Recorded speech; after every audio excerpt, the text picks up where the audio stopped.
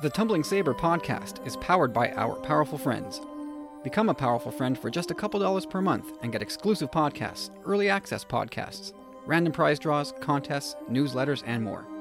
Visit patreon.com/tumblingsaber and become more powerful than you could possibly imagine.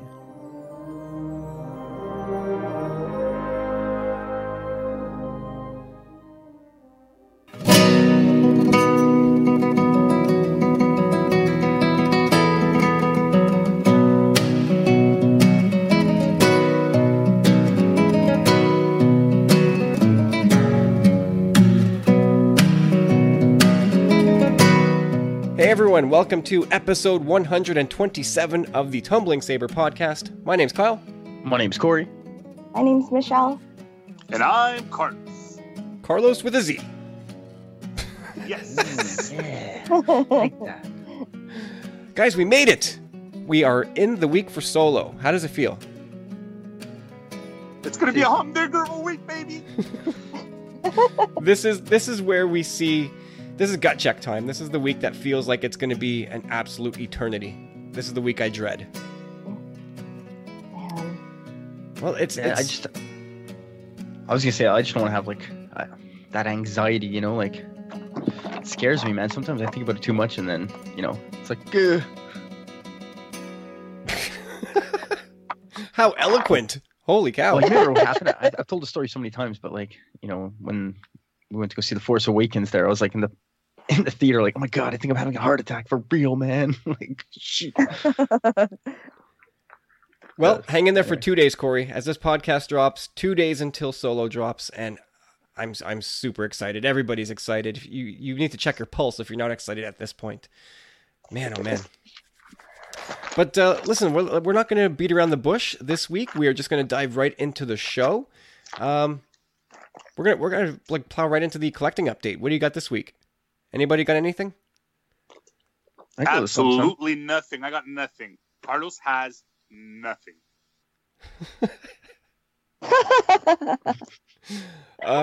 Michelle, did you happen to pick up any new Funkos this week? No, nothing for me. I was too busy at Taylor Swift 2 nights this weekend, so that was where I was spending money. Oh dear. I tried. Well, Taylor Swift needs your financial support, so I'm glad that me. Right, obviously.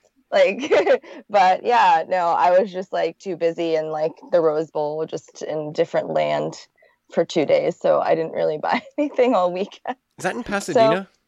Yeah, it is in Pasadena. It's where they have like the big football games and stuff. It's where Bill Burr gets toasted at the Rose Bowl. Yep, exactly. Yeah, it's crazy. They hold like 60,000 people.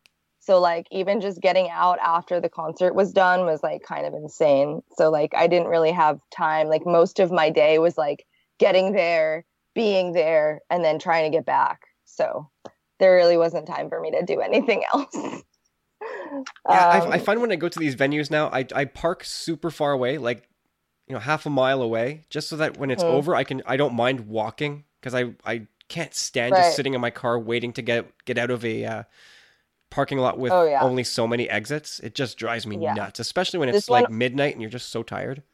Oh yeah, this one only had one exit. Like they were pushing people in on one road and they had blocked off all the side streets. So it was like 60,000 people's worth of like Ubers and like cars and things, and it was just like a gridlock. It was crazy. So yeah, the first night we like walked all the way down to the freeway to get a lift over there so that it wasn't as crowded, because the shuttle line was insane. But yeah, it was crazy. I get really exhausted, and I always tell myself like that was fantastic, but I don't want to do that again, because it's just a long time to wait. Absolutely. Corey, anything to add this week? Yeah, I finally picked myself up that Ian Malcolm Funko Pop. Ooh. Yeah, it's like the epitome of Goldblum, man. Like, I love that one. I just had to get it. Like, it's kind of a bit of a loophole, because like every time I look at that pop, I also always imagine like that character he played in that sketch from Saturday Night Live, in the Canteen Boy sketch. I'm just like, I want that canteen. Like, it was so good. It's funny, I don't remember Ian Malcolm in Star Wars. Collecting update, loophole. It's Goldblum. Don't come on. But I want to tell you, guys this. This was the best, man. Like, I've been watching the original trilogy with my son recently. Like, and luckily, like we've been watching it, I think, almost every weekend the past month. So we're finally on Return of the Jedi, and we're watching it last night, and we're all cuddled up on the couch, and he sees Yoda, and he's just like what's wrong with Yoda? Like, totally doesn't get that he's like old and sick. And then he right away, is he gonna die? I'm like, just watch. Anyway, yeah, he bawled his eyes out. Oh, come on. Yeah. Aw. Whatever. It was all good. He understood by the end. Yeah, as long as you see the ghost pop up, you're like, oh, who cares? Exactly. No one's ever really See, gone. There he is. Exactly. I did add a couple things. It seems like we're slowly starting to get some solo stuff on the pegs. The 3 3/4 stuff has made its appearance, except for the range trooper, which is the one thing I really, really want and can't seem to find anywhere. I hit 4 Walmarts and 2 Toys R Us today and came up empty in all 4 places, or all 6 places, and in EB Games. Hit one of those as well. Absolutely nothing. But I did find earlier in the week Kira and Chewie, so I grabbed those.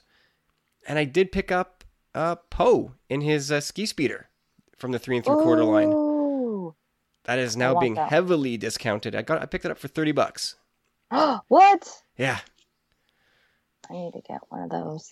And it's already been appropriated by my son. He's taken off with it. He's asleep and he's got it in bed with him. So Oh, goodbye ski speeder. That's done with. But yeah, it was pathetic, man.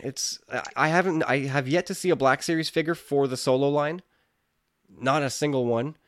The vintage collection I'm starting to find in a lot of places, but they're all banged up. It's crazy. It's like people are intentionally going to these stores and mangling the packages. ugh. It's so strange. Like everything, like all the 3 3/4 stuff, the packages are fine, but the vintage line stuff, they seem to be taking a lot of needless damage. And I wonder if it's people intentionally just warping them in store so that the ones that they've bought when they brought home, they keep those ones nice and perfectly mint, that theirs are more coveted. I don't know. I got my tinfoil hat on. What do you want from me? All right, that's it for the collecting update. I'm not happy. Yeah, I have to agree with you there because I'm out and about as well. Not necessarily like I can afford any of this stuff anymore, but yeah, I haven't seen a thing. I think I saw the new. It was like Old Man Luke basically in solo packaging. I was like, yay! Actually, you know what? The second Toys R Us I hit today is still so jam-packed with Rogue One stuff. It boggled my mind. Absolutely boggled my mind. I counted roughly 40 3 3/4 and the same number of Black Series. It's staggering the amount of Death Troopers I see on packaging at this Toys R Us. I cannot believe it. Like, I don't know what's going on. If they just bought way too much. My mind was blown. As you can tell, because I can't get the words out. All right, there's the collecting update for the week. Rather unimpressive one. We had a cool announcement this week that surprised a few people. Celebration announced for Chicago in April 2019 at McCormick Place from April 11th to 15th. And tickets are scheduled to go on sale June 5th at noon Central Standard Time at StarWarsCelebration.com. I assume we're all going to be there, right? Nope. I think I might go. You're going to do it? Yeah, I think I'm gonna go. I've been planning to go for a few months now with a bunch of my friends, like Eve from Unmistakably Star Wars, and a few of my friends, and also Elaine. We're all gonna kind of we've been planning for the past like couple months about like sharing an Airbnb, and like one of our girlfriends is doing our budget like in Excel spreadsheets, so we like know how much everything's gonna cost. And yeah, I'm hope that I can go. Like I have I've been saving for it like for the past couple months. But I just hope that I can work it out in my schedule, because like April is also like a little complicated for me because it's usually when I'm busiest for work because it's convention season, and like I have to work those. So I hope I can go. I'm going to buy the tickets anyway and then see what happens. And then if my schedule won't allow it, then I'll sell them. But the plan is to go for sure. It's always a good idea to get the tickets because you can always resell them. Always. Exactly. And then it's better that I get them and then I can resell them later instead of like not buying them and then like trying to scrounge for one and it's like super marked up and stuff. So I'd rather just get it and be safe. So I think I'm going to do that and then just hope for the best, I guess, in terms of my schedule. Well, you can always just quit your job, you know. Well, I mean, I'm lucky because like, well, I don't have like a really like regular 9-to-5 job. It's just like I do social media for authors and things as well. So that's usually like when I'm busy doing that. So it's just kind of like, I don't know. It's complicated. Yeah. But I'm glad there might be some Tumbling Saber representation at Celebration. I know that I was talking with a bunch of the Commonwealth people, and we're all trying to plan, you know, if we can all get together and meet up and stuff. So it would be fun. That would be. When I heard the news, I was super like excited to hear like where they announced it to, like Chicago. It's relatively, I mean, geographically speaking, it's not all that far from us, I guess. It's like maybe like a 14 hour ride. But I don't know. I just know realistically, like it's probably not. There's like a 5% chance I'm going to get a chance to go. And even that I think is being a little optimistic. So I was kind of bummed and a little jealous, to be honest. Like I won't lie. But at the same time, I'm really happy for everyone that gets to go. Like it's going to be so fun for everybody. And just always looking online afterward, like you see everyone's already like making their preparations, like you said, and you know, hearing about that week as well. Anyway, whatever. I hope I get a chance to go, but I highly doubt it. We're a bunch of losers over here. So speak for yourself, buddy. The news will be breaking. Well, like the news will be breaking like in relative real time to where you guys are. So it's not like you'll be delayed in getting your information either. I actually quite enjoyed watching the live streams from YouTube. It was you get to see so much, and you don't have to wait in lines, and you don't have to sit on the floor like a teenager or 20-year-old. I'm a grown-ass man. Don't expect me to wait in line or sit on the floor. Like, no, that's not going to happen. Yeah, for me, as much as I'd love to be at one of these events for so many reasons, they don't need to be explained. Like the idea of waiting up all night to get into a panel, like that does not entice me in the least. That does not make me go, oh, I can't wait to not sleep at all. You know what I mean? Like that's I'm past that. I'm just way past that. I can't swing that. Especially if you're yeah, like you're spending so much money to go to this event, and you're gonna feel like garbage. Like you pull that kind of move at you know late 30s and your 40s, you're toast, man. It's over. You can't recover from that in a couple days. And then you leave these venues, and what do you get 2 days after for your troubles? Con crud.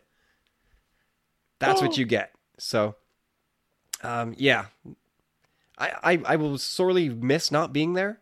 I leave myself like a 1% chance, but yeah, I will. There's a lot of things I won't miss. And like Carlos said, you can watch from YouTube, and it's. I remember watching Celebration Orlando from YouTube and catching a lot of stuff. It was really quite all right. I was okay with that, and you know, all this to say, like, this is me just trying to console myself about the whole thing, because if I had the money, I'd damn sure be there.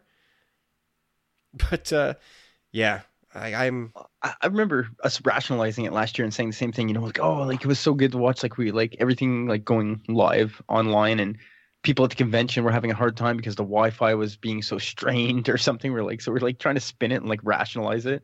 But I think what it boiled down to was that for me the main thing would be just meeting up with everybody. I think that's like the main thing that would boil down to, you know, like just saying hi, getting like face to face, and like just chilling with the Commonwealth. For sure. Like the biggest deal for me would be to meet all of our podcasting pals, and that's of course that includes our Commonwealth pals, but everybody else outside of that as well. Like, Yeah, true. there's, And everybody we interact with, it's like, dude. I would love to do that. Yeah, I'm most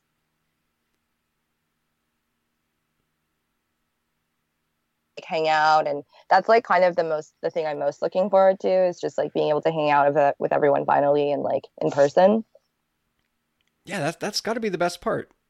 Yeah, I feel like that's the best part with anything in like these big like groups that you're going to, like getting to all go together and then like be able to do things together, because you don't really get to see each other on a normal basis, and to have an event or like a situation where you get to see each other because of what we do, it would be like really cool to do that. So I'm most looking forward to that.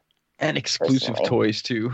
Yeah, that's always awesome too. Oh yeah, somebody in our group is going to snag me one of those like celebration exclusives. That's a done deal. If I go, I'm totally down to like snag stuff for you guys. Shotgun Michelle. Yeah. I have no shame. Yes, you do. Yeah, I do.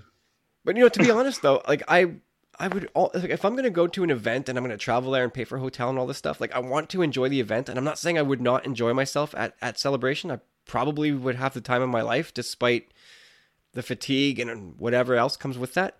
But I'd love to go to an event like Steve Kirk's Intergalacticon and just be sure that I'm going to be able to take part in whatever it is I want to take part in. And it's not going to be some gladiatorial event where I need to line up. If I want to see a panel on a Saturday morning at 10 a.m., you got to line up 6 p.m. the night before. Like, no, I don't want to do that. I don't want to waste my time when, this is your vacation time, right? You're booking a week off or whatever it is, 5 days off. This is part of your vacation. I don't want to spend it on a concrete floor. So I would much rather go to a smaller event where I know that I'll be able to take part in anything. Or if you're going to spring it, you spring for the VIP tickets and F the lines. Yeah. Mm-hmm. That's true. Anyway, that's it. I'm looking forward to Celebration. It means obviously lots of announcements coming and lots of sneak peeks at what's already in the oven, which I can't wait to see. And that's less than a year away already. I'm surprised with the venue as well. I just want to say that, like, Chi-Town, it's different, man. Like, good food, good eats, and all that. Like, I think it's really interesting they chose at that time of year as well. Like, I think everyone was expecting West Coast, more or less, from what I gathered. Yeah, everybody expected Anaheim because of the Disney thing, the Galaxy's Edge thing, that they would want to like slap those two events together and double up. But McCormick Place is the biggest. I think it's the biggest convention center in North America. I heard that too. Like 100,000 people can get in there or something. Like that's a lot of people to stuff in there. So if you like people, this will be the place for you. That's scary. Yeah. I like YouTube. I like YouTube too. Are we talking you out of this, Michelle? Huh? Are we I don't talking know, Michelle? man. It's scary. I was just in a crowd of 60,000 people, and like trying to get out of that like stadium was like, it was giving me anxiety. And I don't do well in like very enormous crowds. And I went to WonderCon earlier this year, and it was like pretty okay with it. But like also there were times when I would get like a little anxious and think that I would get smushed to death. So yeah, that does give me a little anxiety that many people can fit in there. Well, we'll see how many people actually go. Because remember, there's a lot of people boycotting Star Wars from now on. So right. Maybe it won't be so successful. Imagine that crew buys a whole bunch of tickets to this event and just starts causing shit.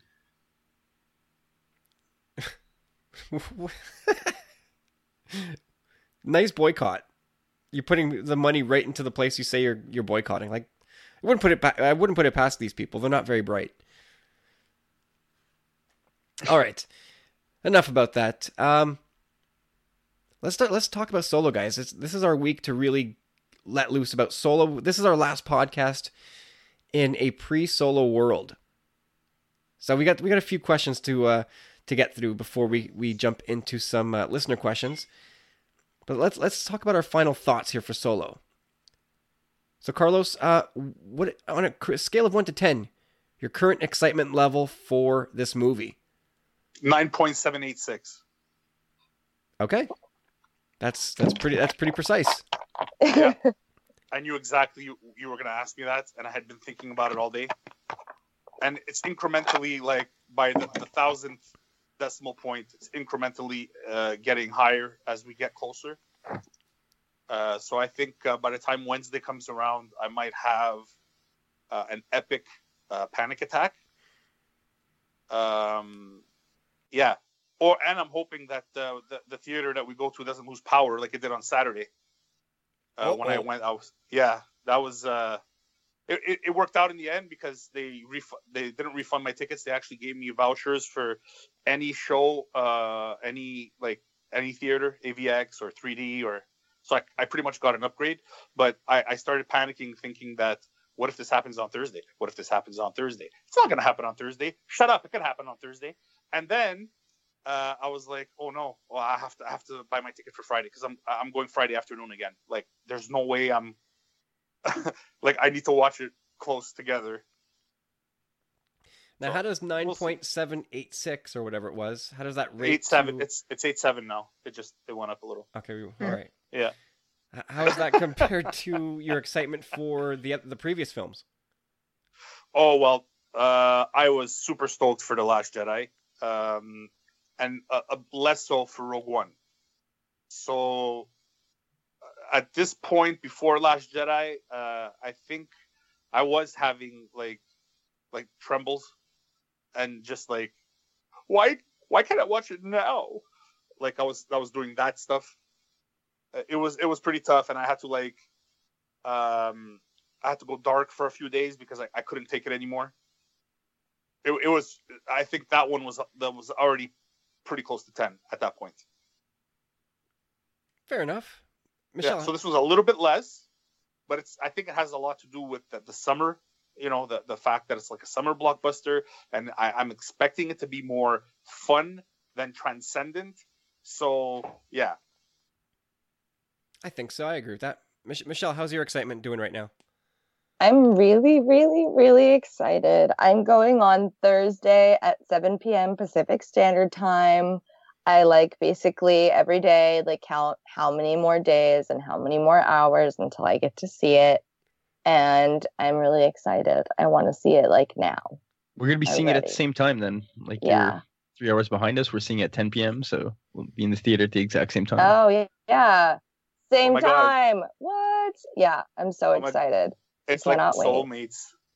I know, right? We're all gonna watch it at the same time. That's so exciting. I'm watching it at one of those dine-in theaters. So it's like an AMC dine-in, and I don't know if you guys have those, but they have the Barca Lounge or Lazy Boy chairs, and then they have tables, and these waiter people can bring you food and drinks and stuff. It's so cool. We do not have those. They have it right by, there's a couple places by my house that do it, and then they do it at the Universal Studios movie theater too, but that's really far. So I'm just gonna go because I mentor earlier that day, so we're gonna go to the one down the street from my old apartment, and it's really cool. Only 21 and over, I think that specific one is a movie theater. So because of the booze. Yeah, so you get carded when you get in.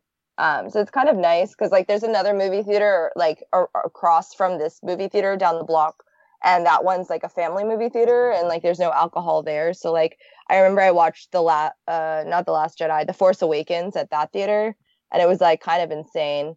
But the 21 and over place is really nice because it's super quiet, so I like it. Not quiet, yeah, kind of quiet. So you're about a 9 on 10, 10 on 10.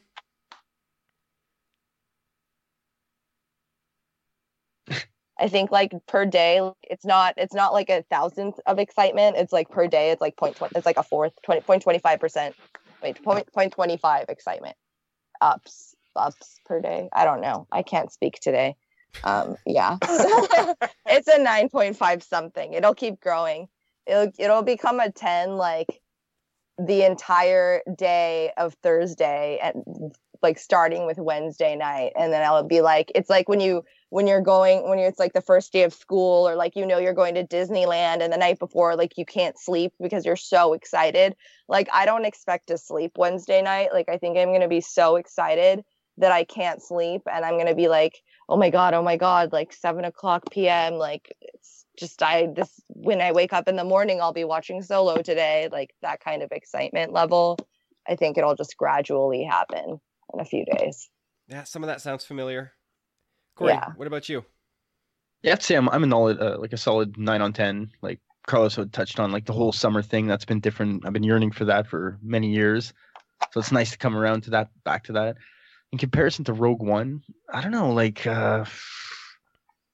having done the podcast, like Rogue One was the first standalone, so that was really interesting. And I mean, this is Solo, so that's really interesting. It's two totally different things, but yeah, like both of them said as well, like the closer we get to the date, the more and more anxious I'm getting, and the more my excitement level grows. And like Michelle said as well, like I think Wednesday, it's always like, you had said this before as well, Kyle, like you wake up that day and it's like almost like Christmas morning. Like you wake up, first thought, Solo is tonight. Like you get to see it.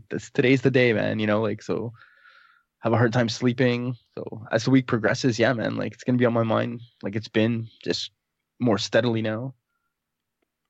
Yeah, I mean, keeping everything relative, like Corey, you alluded to, I'm more excited for this movie than I was for Rogue One. But at this point, I'm a little bit less stoked today than I was at this point for both TFA and The Last Jedi. Like, saga movies still are where it's at for me. There's just so much more riding on those films.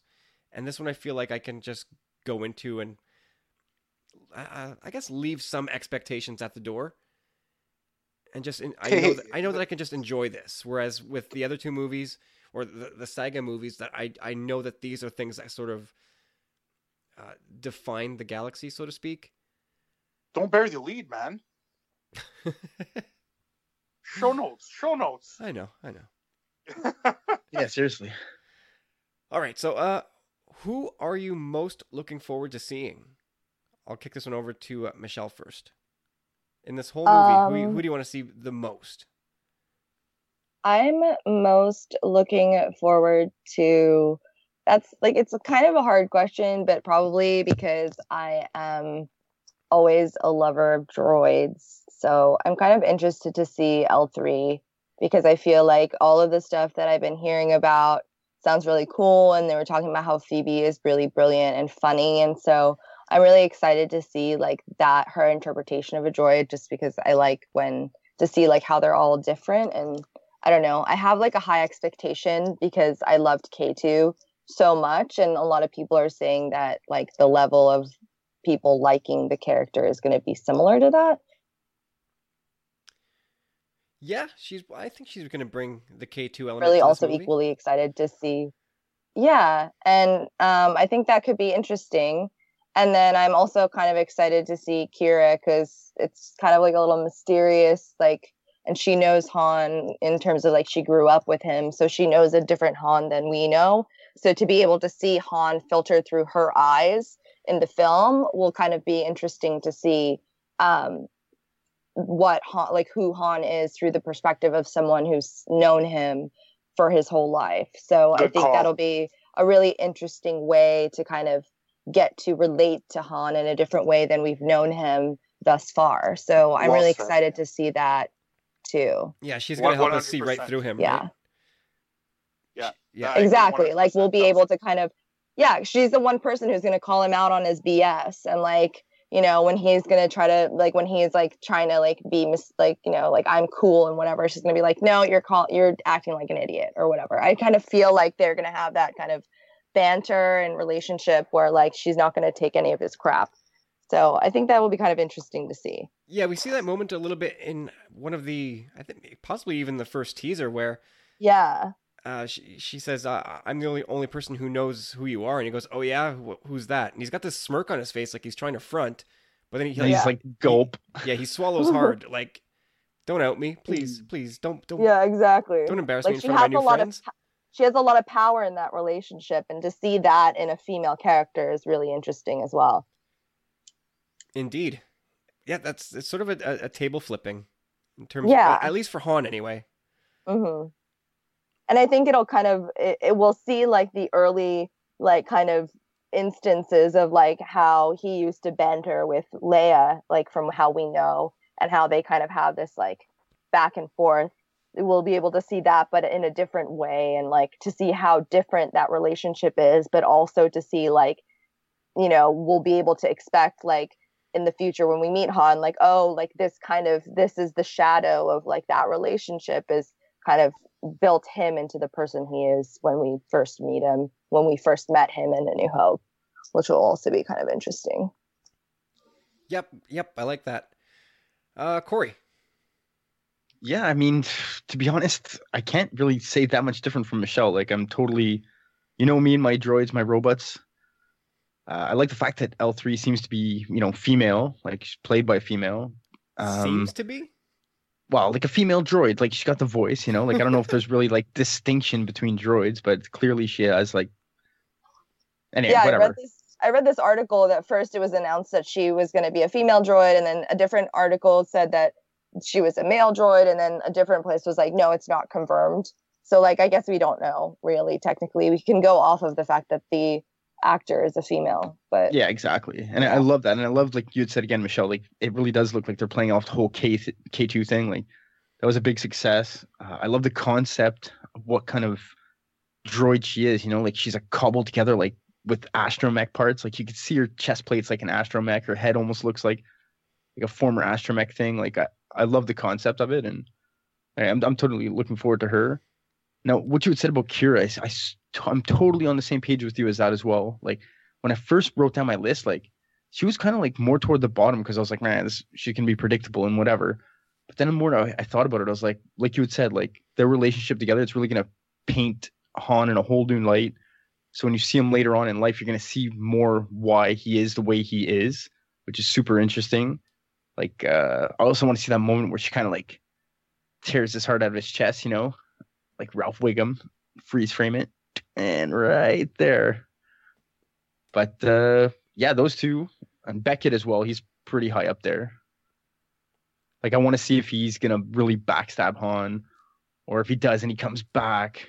Does he have that like Corso moment from Titan AE where, you know, he's the bad guy and then says, no, I can't do this to the kid, or is he good the whole way through? I don't know. I've managed to remain like spoiler free. So Yeah, I think this is the cleanest I've been. I mean, I was pretty spoiler free for The Last Jedi, but I think I'm even more spoiler free for this movie. I think I am. Well, obviously, I am super excited to see more of my boy Chewie, and I think he's gonna have a huge piece in this movie.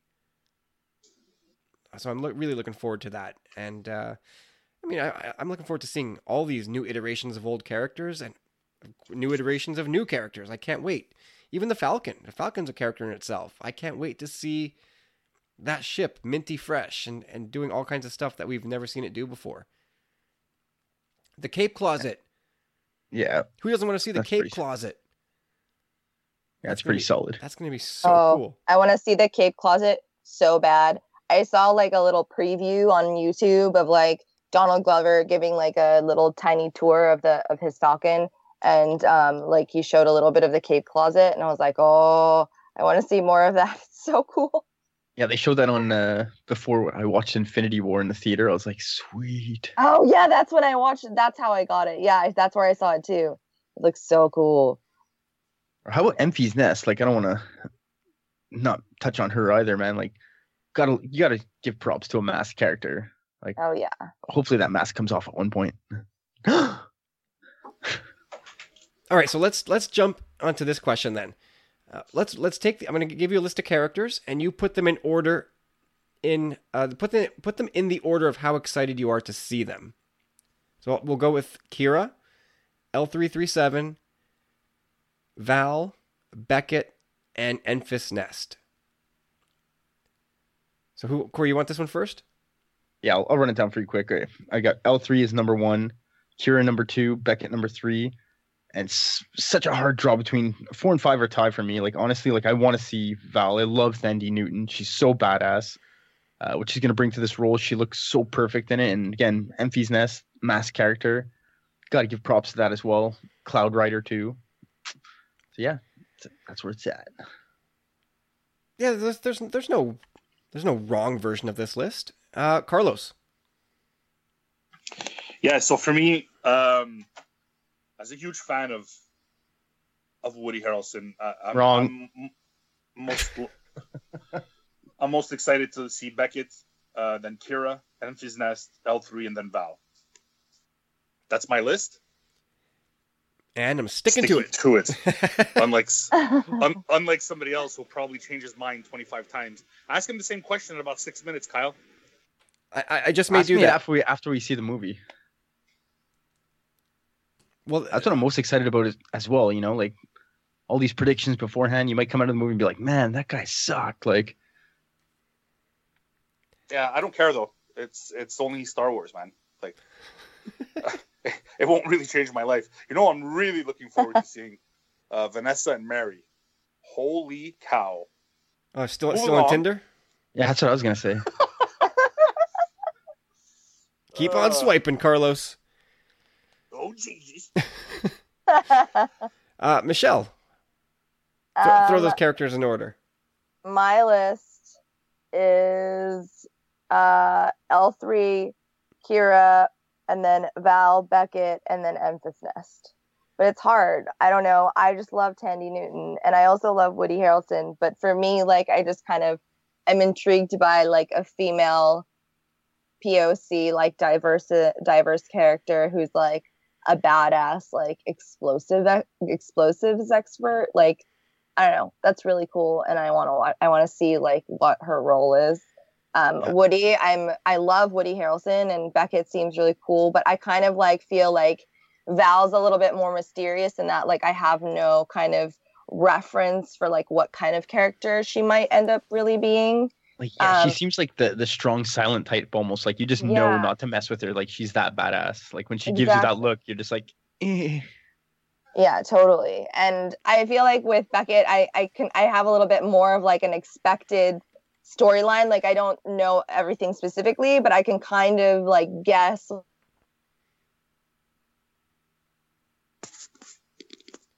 see him. But I'm like marginally more excited to see Val just because I have no like reference point for like what kind of cool character she might end up being. Like it, like, you know, you said like she seems like a strong silent type, but I would really like to kind of see her character development. It's just really intriguing to me.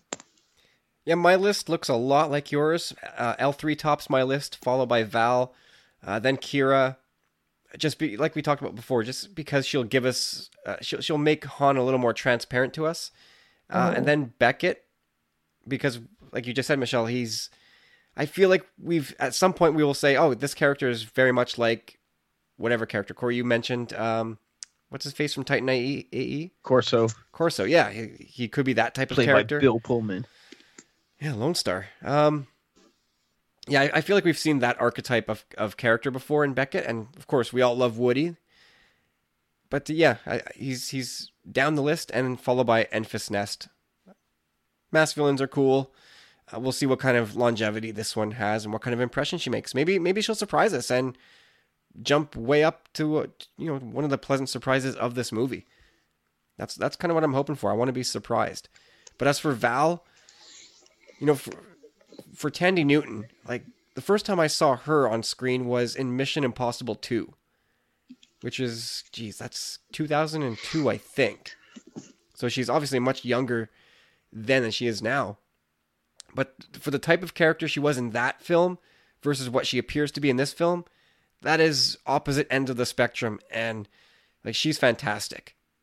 So I can't wait to see what she brings to this role. It's going to be super, super cool. It's almost, maybe she's going to be like the Pam Grier of this group. That's cool.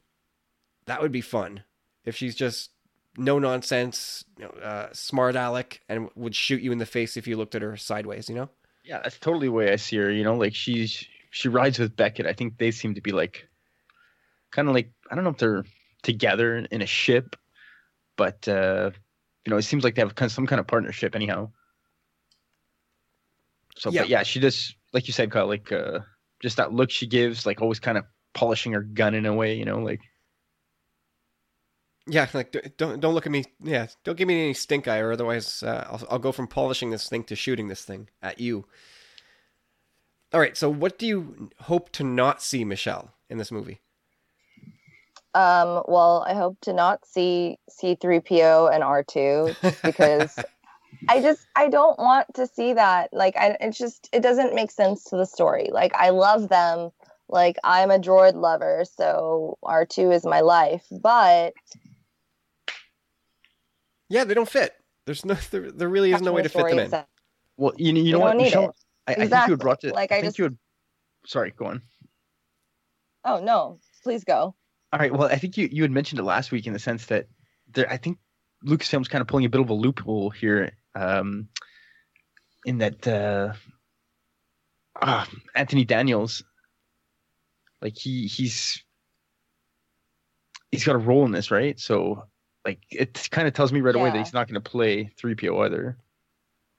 Yeah, he's not. So yeah, I don't want them in it. Like even if it's just there, like in the background, like I think it's just unnecessary and it doesn't serve the story.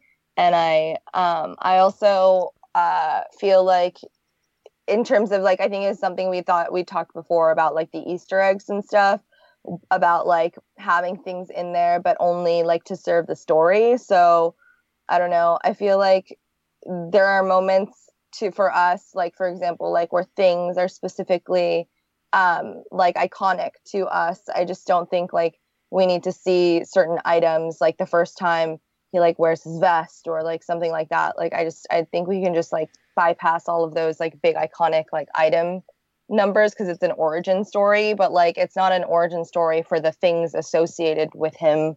I don't know, because like to the character they're just things they're using or wearing or like approaching for the first time. Yeah, so I don't I don't there.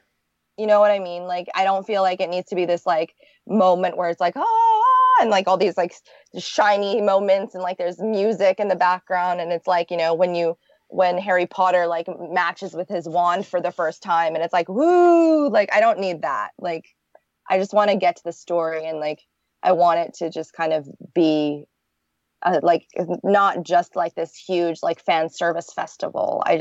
I wanted to have like meaning and story, and I feel like that is a better service to us as fans than like to give us things that they think we want, like fan service. Like this is the first time he, you know, grabbed the golden dice or something. You know what I mean? Like yeah, I think a perfect example of that is like I think a lot of people would have loved to have seen Han get the DL-44 in like this big grandiose like ooh look at that, like seeing your favorite engagement ring under the counter, like. Yeah. Wow, and you see his eyes get big like dinner plates, and he's drooling over it. But instead, we see it in the trailer, and like Beckett just throws it at him. Here you go, kid. Here's a blaster. Perfect. Yeah, exactly. Move and just keep moving on. We don't need to drag that moment out. Yeah. So exactly, I'm with you there, Carlos. For me, what I really don't want to see. I don't want to see Han smooching in the broom closet. I'm going to get so upset if that's what happens. No, you're not. Oh my God. I will. I'll walk out. I will walk out of the theater and I will boycott all the other showings, and I will pick it in front of the showings because that's insulting to Leia. Okay. That's disrespectful, and if they do that, I'm done with Disney Star Wars. Now, are you saying this with a straight face? I'm trying as much as possible. No, it's not. It's not working. It's not working. Yeah. So what I really don't want to see, I have a feeling that we're gonna see some crowd pleaser, or what do we call those things? Fan service. Fan service. Like we'll probably get like some bucket head droid that everybody will love, but I don't.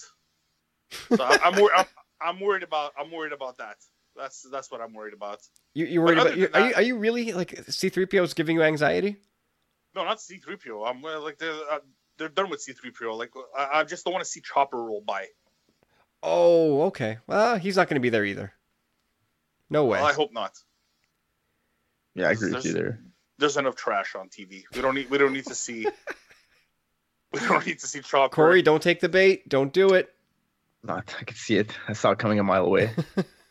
I smell that poodle. Honestly, no. I'm just honestly just trying to push Corey's buttons. I there's not much that I don't want to see. I just don't want anything cheesy. That's it. Just keep the cheese to a minimum, and I think that's why Lord and Miller were replaced. That's why they brought in Ron Howard to cut the cheese. I'll let myself out. Wow. All right then. Have we all kicked this can around? Have we all had our say? I'm gonna take my chomp at the bit here. Yeah, I'm on the same page as you guys. Like, pretty much. Like, I want there to be a little bit of cheese. You know what I mean? I just want it to be too stinky. Like, they're walking a really fine line. I do want to see a few things maybe here and there. I don't want them to go too far out of the way to do it, like you guys had said. But I'd like those moments kind of where you're like, hey, check that out, you know. But I don't want them to go too far with it either. You know, I don't want it to be a major thing in this film, which I don't think it will be. But one or two, I'm totally okay with. And like that whole Lord and Miller thing as well. Like, early reports had Han kind of being like a space Ventura, which I'm not about that. You know, like, yes, okay, Han's a bit of a goofball, and there's a bit of levity in that. But I mean, he's still badass too, man. Like, he's still like pretty talented and pretty ballsy. Like I don't want to see him coming off as a super uber goofball. You know, like I want to see him the cool factor too. You know. Oh, okay. So you don't want to see Return of the Jedi. Gotcha. Okay, cool. Even in Return of the Jedi, whatever. He has his moments. I mean, I guess he was the cool guy in the group, but he's always been a bit of a phony. But he's still pretty good at the same time. Like, he's a damn good pilot. Like, oh yeah, he's talented. That's never been a question. He's always been a good pilot. He's a crack shot. Like, well, he's lucky. I'm with you guys in that I don't want any of this overt hammy fan service either. Like, given all that, it is Star Wars. We're gonna get something cheesy. No Vader. Yeah, that was my big one. No Vader. Yeah, no Vader. Like, I didn't even say that because I thought that was just a given that, like, I didn't want that because we talked about it. But yeah, I feel like it detracts from the story. Like, it'll distract our eyes because then we'll just like be too focused on that, and that's not the point of this specific story. Like, Disney's so stupid. Like, why don't they just do it? Like, just give us like a Star Wars story like about Vader. They should just give us the young Darth Vader movie. Why don't they just give us like seriously? They're so stupid. Jeez, they should give us a whole trilogy about young Darth Vader. Well, maybe that's what one of the other trilogies are. Just kidding. You know what? There's one thing I really don't want to see, and I've lost my train of thought, so maybe I'll come back to it. Let's move on to the last bit here. Will everyone other than Han, Lando, and Chewie die? Eventually, I think so. Some point in time in this movie. Oh, well, there. I mean, yeah. I'll let Corey go first because he's gonna say no. So go ahead, Corey. Yeah, I don't think that's necessarily the case. They don't have to pull a Rogue One here. Like L3, it's a very big possibility. I think Beckett's done for. Rio must live.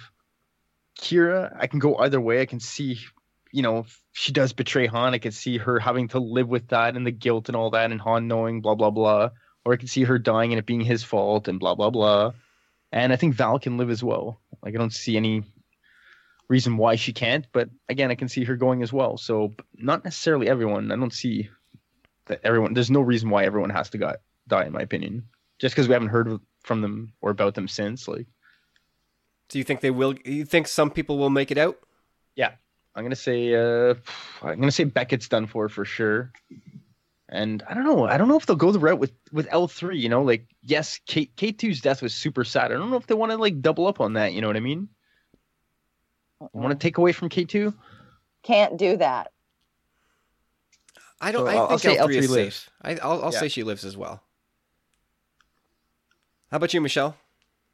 I'm kind of like on that line too, where because I think that the big like no spoilers wink whole thing is that there's gonna end up being like, potential for some of the characters to kind of like spin off into like a second like character film or something, or like either it be like a Lando movie or like a wink into the Obi-Wan movie, or it being like a second installment of a like another young Han movie. I have a feeling that some of them will kind of come back, so maybe like I definitely think that L3 has potential to stick around. Same with Val. Like I just kind of feel like as an explosive, but then she's also, I don't know. I feel like that's a 50-50 because she is an explosives expert. So like, Dude, she could you see Hera and Sabine and Val chilling out? Yeah, I could totally see that. That would be cool. I'd like to see that. And how about you, Carlos? Yeah, so for my real answer, I don't think everybody bites it, but I think, and can I give a prediction? It's like there's no basis of this as being a spoiler or not, but I don't want anybody to be mad at me if like it actually happens in the movie. So I'm just warning. Like this is just what's the word I'm looking for? Speculation. A speculation. A prediction, speculation. okay? Yeah. So what I think happens is Kira ends up dying, and it's because she was playing two sides, and Han found out, and he saved his own skin by taking her out, but in a way where she is actually surprised that he does it, and it kind of scars him a little. That's my prediction of what Kira's character Could be like is gonna bring to the whole thing. Like I'm not gonna say I'm pretty sure that's gonna happen, but if that did happen, I wouldn't be disappointed. I think it's a great way to have a female character as opposed to always being all good or all dark like Phasma. Like you're getting an ambiguous character, kind of like with Holdo, but on this side she's actually trying to double cross Han. like Elsa. Not Elsa to from hurt The him. Last Crusade. Yeah, not to hurt Han specifically, but to get what they're all trying to get for herself. Anyways, I'm on the same page as yeah. that too. Yeah, I could totally see her playing both sides. Like, I mean, a whole like every single like character interview or wherever you see like people talking about her, they always talk about how she did become involved with like organized crime as a member of a gang, and she, has kind of played both sides. She's very morally gray. Like, I feel like that's interesting and like kind of cool. she's But like a I grifter. could see that. Yeah, exactly. Yeah, I mean, cool. So I'm not stupid. That's good. I'm with you guys. I'm hoping that not everybody dies. Like, I think this movie, the tone of it screams fun romp, Hmm. and so I think suddenly killing everybody off or one by one killing everybody off, that really undercuts that tone of the film.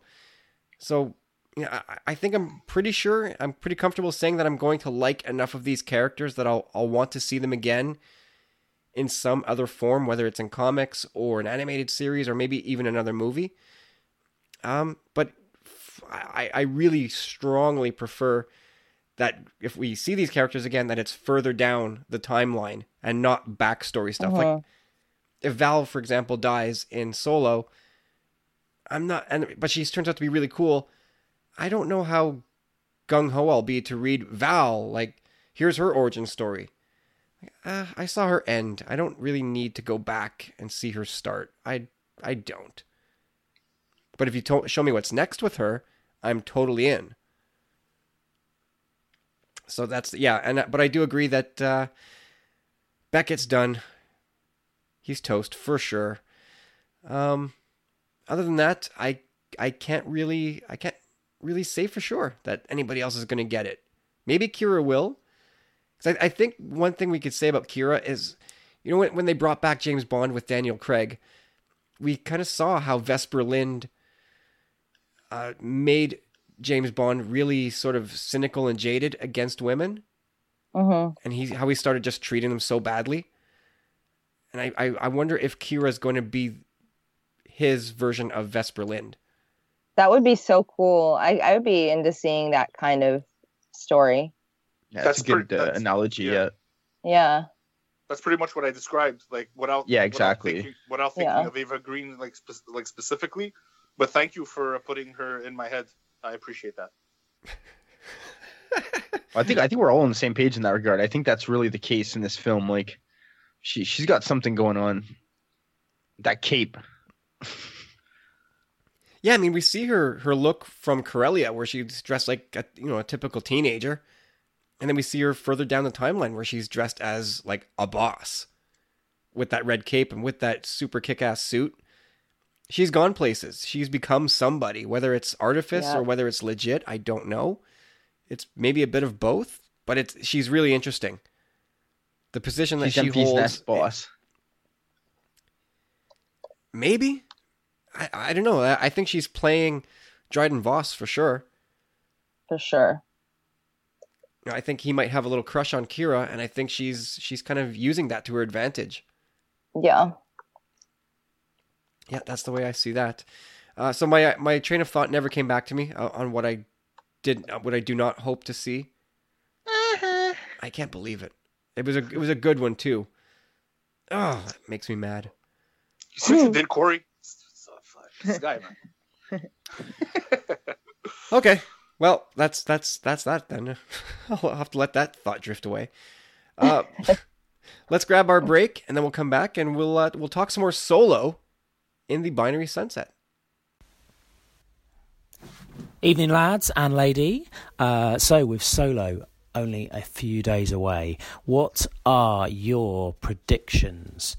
What is your one big prediction that you think is going to happen or that we're going to see in the film?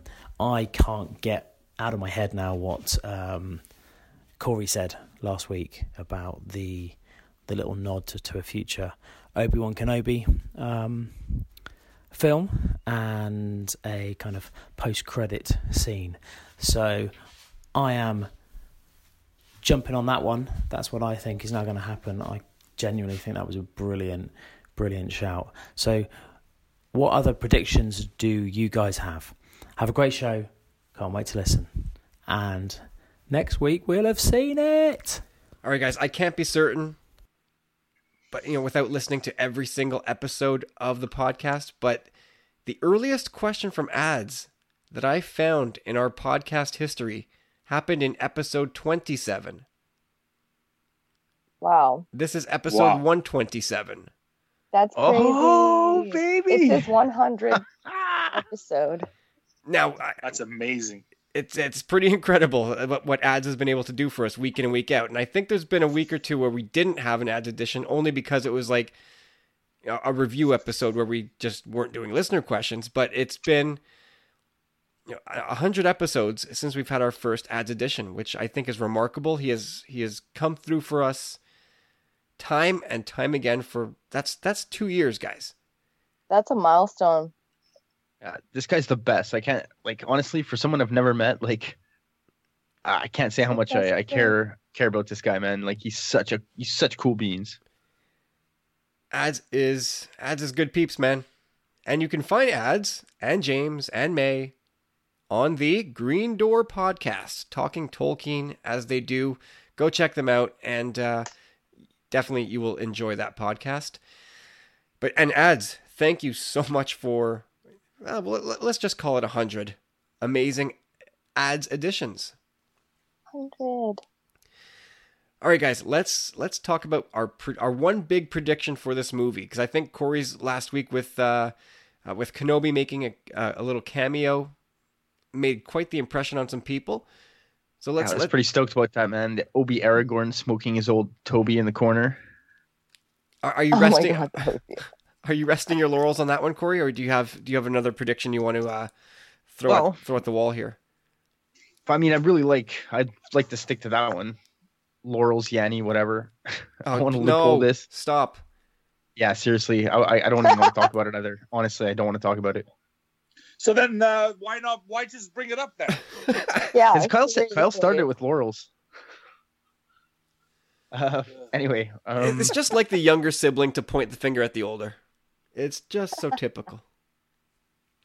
the only other thing, like I could really, like I had to come up with something other than that one. You know, like this is really off the cuff, but maybe I think you had mentioned something about this once, Kyle, where you kind of maybe get like how the Cloud Riders can,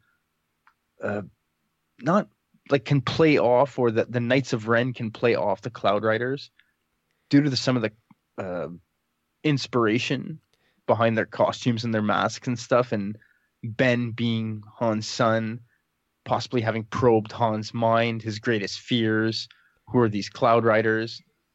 So there could be some kind of connection there. Oh yeah, I mean that was a real super long reach based on the eyepiece for Enfys Nest's mask. The eyepiece of that looking a lot like Kylo Ren's. That's all that's based on. Yeah, I know, but I don't know. I kind of like that. Like, I think that's interesting, and possibly even maybe this is really far out there. I don't think it's going to happen at all, but maybe even a hint at Rey's parentage. You know, like Junkers. Oh boy. Oh boy. No way. I don't think so either, but it's possible. I mean, I wanted to throw something at the wall, you know, like that Obi Aragorn one. There was pretty much all I got, but tried to come up with something else. How about you, Carlos? What do you got? So my big prediction for the film is Han is not physically in the captain's seat when they pull the maneuver. The Kessel Run? To make the actual time for the Kessel Run. You think he's just sort of claimed that speed record for himself? Well, no, he doesn't say he says he's the captain of the Millennium Falcon, which was the ship that did the Kessel Run. So he's taking the credit of the Kessel Run, but not that he was the pilot. Yeah, that's what I mean. Yeah.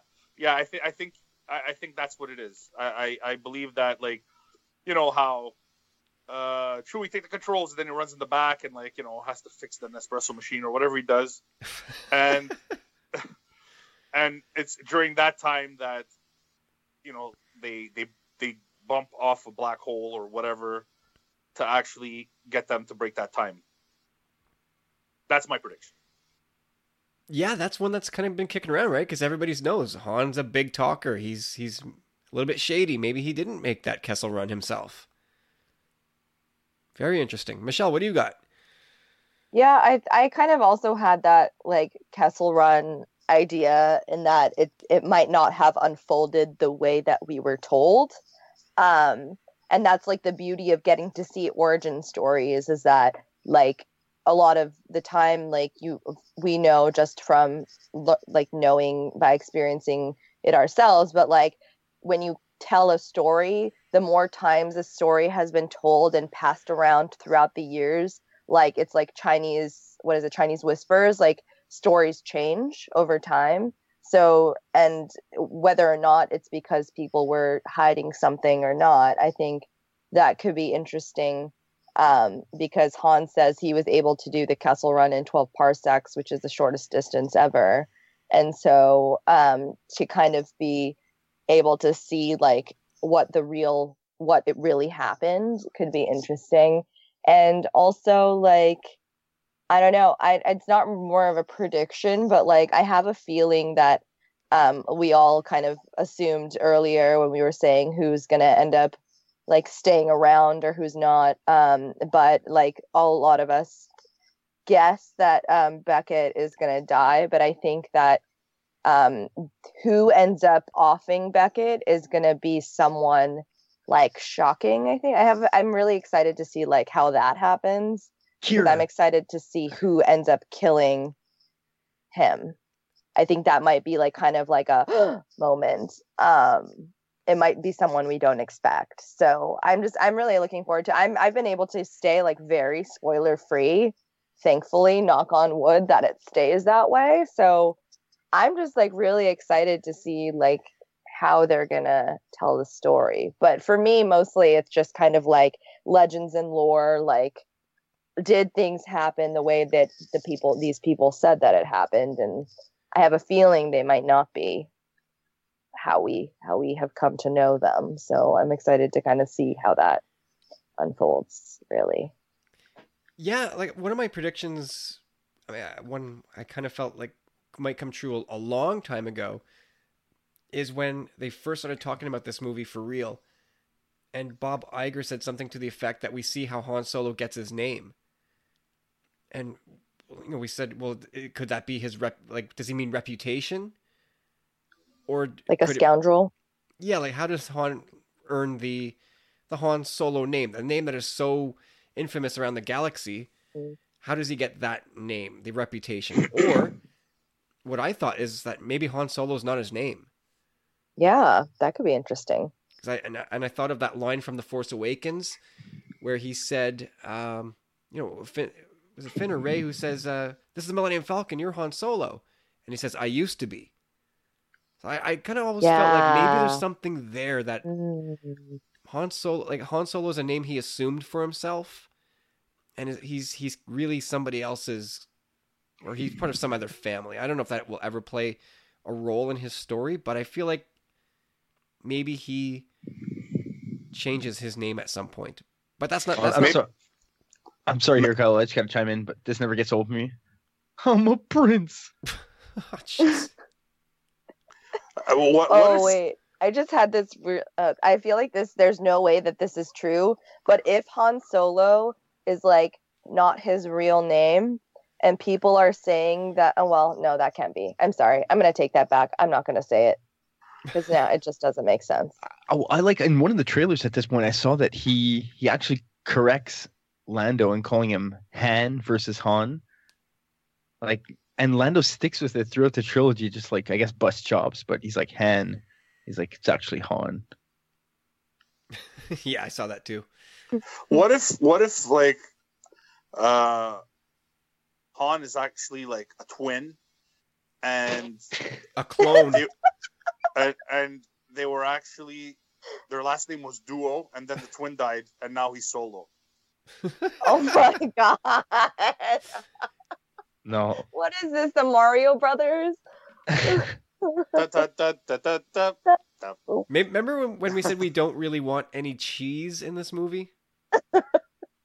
How about this? Like, I can throw this out there because I kind of heard talks of this recently on Twitter, not necessarily within the film, but just within fandom, kind of. But I mean, Cape Closet. I could see Lando's sexuality coming to the fore. Oh, I'm not going to talk about this because that's the one thing that I got kind of spoiled on. Really? I'm so mad. Like, I was on LinkedIn or something, and then I saw it, like, the headline was, like, really spoilery, and then it just was, like, and I was like, oh, crap, no, and then I got really mad, and so I'm not going to comment on that because I don't want to spoil it for anyone else. Well, didn't John Kazin this week say that Lando is pansexual? That's what I read. Yeah. Yeah, he came right out and said that. Really? That is big time out there. So he said he confirmed it. Does that make it confirmed though?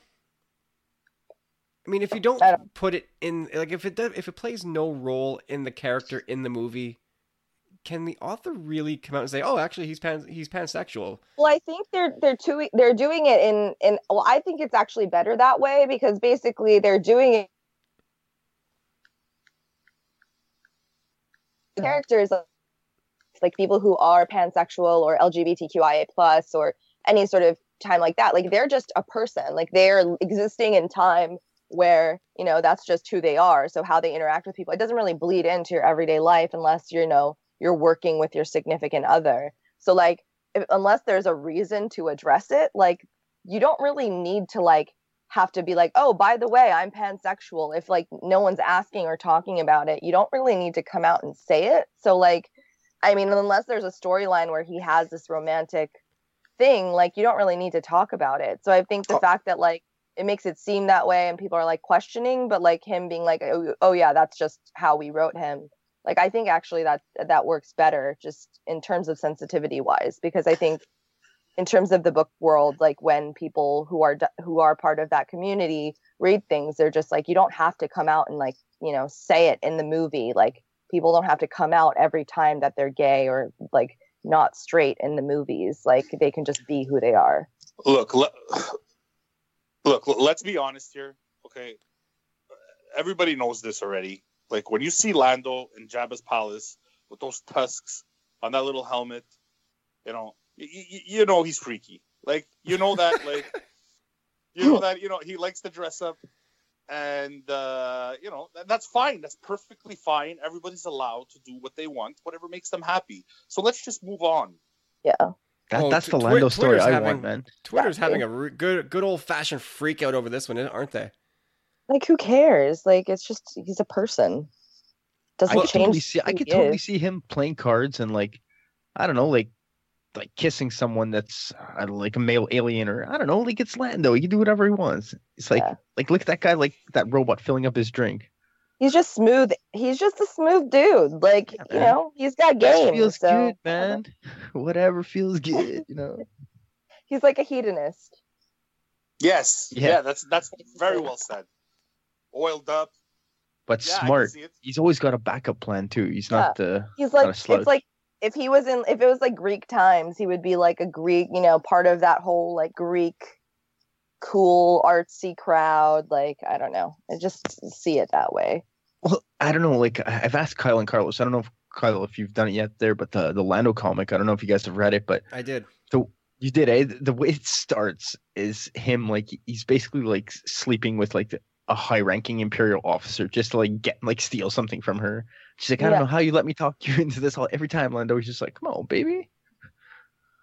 It kind of reminds me of that character in Hunger Games, Finnick Odair, who talks about how he like deals in secrets, and so like he gets paid. He was like he got after like the Hunger Games, he gets pimped out to all these like high-ranking officials in their government, and then like how he gets paid by them is like for sex is by secrets. So he ends up knowing all these like huge secrets about the government, like, and that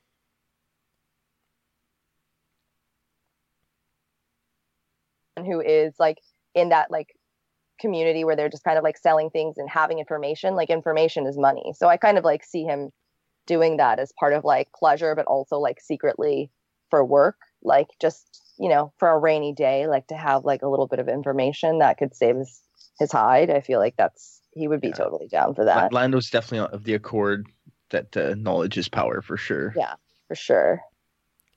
Yeah, lately I'm just whatever makes Twitter have like a big meltdown. I'm all like for that choice. Yeah, me too. Because it honestly it makes it very simple for me to like when I see people like getting really angry about this.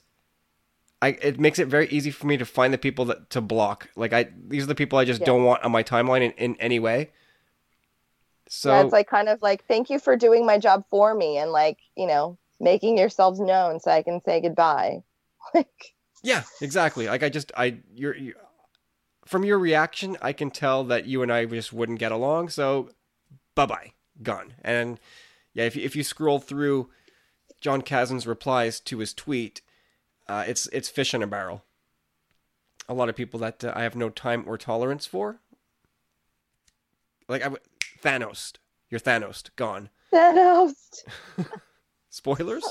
Do I still have to spoiler warning that? Oops. Where were we? Boy, we tangent there. Predictions. We were still on predictions. Whose prediction were we talking about? Were we with you, That's Michelle? it, man. I think I was done. Yeah, I think we all hit it. Yeah. Yep. That's you, Kyle. I still have, yeah. So mine is, again, something we kicked around for a long, long time ago. Here's what I'm going to hang my hat on this one. It's like surrounding the idea of whether or not there's some sort of Jedi or Sith element to this movie. And I'm going to say, like, so far there's been no indication that there is, but I'm going to say that whatever Dryden Voss has Beckett's crew stealing from the Convex, I think that's going to be Jedi Sith related. I think the whatever target the target of the heist is destined for like Palpatine's little treasure chest of Jedi and Sith artifacts. So Palpatino's, yeah, exactly. Yeah, exactly. I think whatever's going on here and it's going to help us learn why Han sees the Force as a bunch of simple tricks and nonsense. Mhm. So that's my prediction, that the Convey X has something that is Jedi or Sith related, and they're supposed to steal it, and it's like Han's going to have no idea why this thing is so important. So there we go. That's our ads edition for this week. Possibly, well, we can officially call this the 100th ads edition. Because I will not go back and count. I'm sorry. Yeah, I won't be a stickler. He deserves recognition. So, congrats, ads on 100. And thank you, man. Congrats Love you, on the brother. milestone. And here's to another 100, assuming we're around that long. Yeah. No pressure, ads. All right, Bradley's turn here. Let's see what Bradley has to say this week. Hey guys, Bradley here with this week's Star Wars question. But before I get to my question, I just wanted to welcome Michelle aboard the Tumbling Saber podcast. That was a nice surprise. Didn't see that coming, and but it was a great episode. I really enjoyed it. Loved getting the female thoughts and feelings on all of our Star Wars questions and everything that's going on in the Star Wars universe. And I think it's a wonderful addition to y'all's podcast. And I'm looking forward to many more episodes with her aboard. So, again, welcome. And hope y'all have a wonderful time together, which I know y'all will. So, this week's question, we're only 4 days out seeing Solo. And I have to ask, as we approach it, what are we looking forward to the most? What are we getting excited about the most about this movie? And for me, I would have to say, I'm just looking forward to the experience. And I could almost say that for all of these. It's the experience with my family, with my friends, the anticipation of seeing something new, something fresh that we've never seen before, and that would have to be my answer on that. You know, I love these standoff movies just for the fact that we don't know how they could be. You know, we don't know what direction they're going to go in a sense, and what kind of feel it's going to have, and I kind of get a little bit more excited for these, I guess, than I do the saga films, because the saga films we kind of know what direction they're going to go, what kind of feel they're going to go. For the most part, you know, this last movie was somewhat of a surprise, but not. But with these Star Wars stories, you know, it's a clean slate in a sense, and you know, I think we're going to be pleasantly surprised once again with Solo. But yeah, I'd like to hear y'all's thoughts and feelings, and what is the one thing that's getting you most excited as we're just a mere days away. So guys, there's my question. Hope y'all have a wonderful podcast, and I know y'all will. And hopefully you have a wonderful week, and hopefully it'll get here as soon as you hope it will. Talk to you guys later. Bye. All right, Bradley, thank you, man. Thanks for the kind words. And I did keep Michelle's arrival to the team under wraps, and I think that was to great effect. So there you go. I'm with Bradley, guys. I'm of the mind that the experience kind of outweighs everything else. Like, I'm super excited about getting together as a group and getting to sit down and just hang out for a couple hours and have dinner beforehand, and then going to check out this movie, which I'm sure is going to be so much fun. But yeah, I'm really looking forward to seeing a mint condition Falcon, and I'm just really looking forward to seeing how they take this movie and tie it into the larger galaxy. Like, we read some reviews last week about how there's some really big moments in this movie that will blow us away. And I think Peter Sciretta from Slash Film said like Marvel style stuff. I can't wait to see that. I'm totally into that. So that's my take on Bradley's question. But Michelle, who or what are you most looking forward to seeing in this film? Yeah, I'm also of the same. Well, first I want to say thank you for the warm welcome, and also, yeah, I'm also really looking forward to the experience. I love the standalones because they get to kind of take chances and experiment with like the style of the film, like in terms of the genre or the cinematography. And it's like the like Star Wars' way of being able to stay fresh and kind of like experiment with new things. And I really enjoy that. And I'm just kind of really looking forward to that experience of just like the caper Western kind of fun, exciting, just kind of romp of a film that's kind of like a quick adventure, with characters that we kind of get to see a different side to them that will like show us a new way of interpreting the character, and that will in the future color the way that we are able to like watch the original films of like A New Hope and Empire Strikes Back and all of them. You know, kind of we get to like something different about Han and his experience and his backstory. So that's what I'm most looking forward to. That sounds pretty good, Michelle. Corey. Yeah. Simple. All right. Well, I mean, I think we're going to go 4 for 4 here in the sense that it's always about the experience. Like going out with you guys, it's always the best, man. So Akbar and burgers, like a night out. It's fun. And Michelle, I'm on the same page. Caper Western. So cool. So different. Like, I want this fun Star Wars movie right now. You know, something a little levity, lightheartedness with this action vibe. Like, it's gonna be awesome. Expectations for Lando are so high. Like, but I think it's already reached that fever pitch. Like, that's why like we're all expecting like a lot from this. So I kind of like looked at everything from a different angle, and finally Alden Ehrenreich kind of is a bit neglected in that regard. And the more and more I see of him playing Han, the more I'm convinced and the more I'm liking. And I'm looking forward to seeing his portrayal of that character and shining light and moving that character forward, kind of, like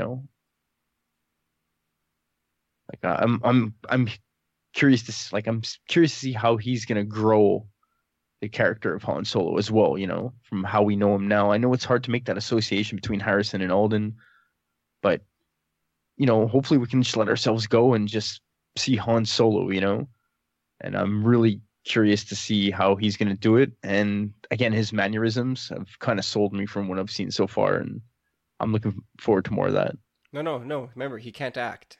That's why they had to get an acting coach, because he's terrible. Yeah, acting's not easy. Anyhow, all the help you can get, man. How about you, Carlos? Well, for me, I'm a sucker for romance, and I really want to see Han and Kira kiss in the broom closet. I think. What's wrong with you? I think just to see other people's heads explode would be awesome. But seriously speaking, I don't want to see anything specific. Like if I go into it thinking I want to see this and I see it, I'm going to be disappointed because they're paid millions of dollars to surprise the hell out of me, and I want to be surprised. I want to be like, holy cow, I was not expecting that. That's not what I thought I was going to see, and I'm happy I didn't. That's why I pay them to entertain me. So, if my feeble little mind could put 3 minutes together and come up with a synopsis for a screenplay, and that's what comes out in the movie theater, then I'm going to ask a cut. Like, you know what I mean? So I leave the writing to the writers, and I'll enjoy if I enjoy it. Depends everybody's own personal taste, but yeah, there's nothing. I just want to enjoy it, man. I just want to have a good time and like pretend to reach into like Corey's lap like to get popcorn, even if he doesn't have a popcorn bag, just to be like honk, and then all that awkwardness. So yeah, that's it, man. Just having a good time, and obviously, seeing you knuckleheads is always fun. So that's it. That's what I want to see. I want to be entertained, and I want to have a chuckle or two. I want to have like maybe a little tear at some point when something happens, like a Mr. Stark, I don't want to die moment. Oh. And yeah, that moment. Yeah, I know. Let's not start. And yeah, so that's it, man. Like good movie making. That's what I'm hoping for, and that's why they brought Ron Howard in. And if Opie can't do it, then maybe nobody else could. No, I'm convinced that Ron Howard's gonna just crush this film. Same. I have so much faith in that guy. All right, well that's it, Bradley. Actually, you know what? There's something else Bradley said in his note. I just want to get your guys' take. Do you look forward to the saga or standalone movies now more? Carlos, let's snake this. Let's go backwards now. Are you a saga or standalone guy? It's really hard to say because there are some stories that probably at this point are too late to get to in the saga itself. Mm-hmm. That I would really love to see.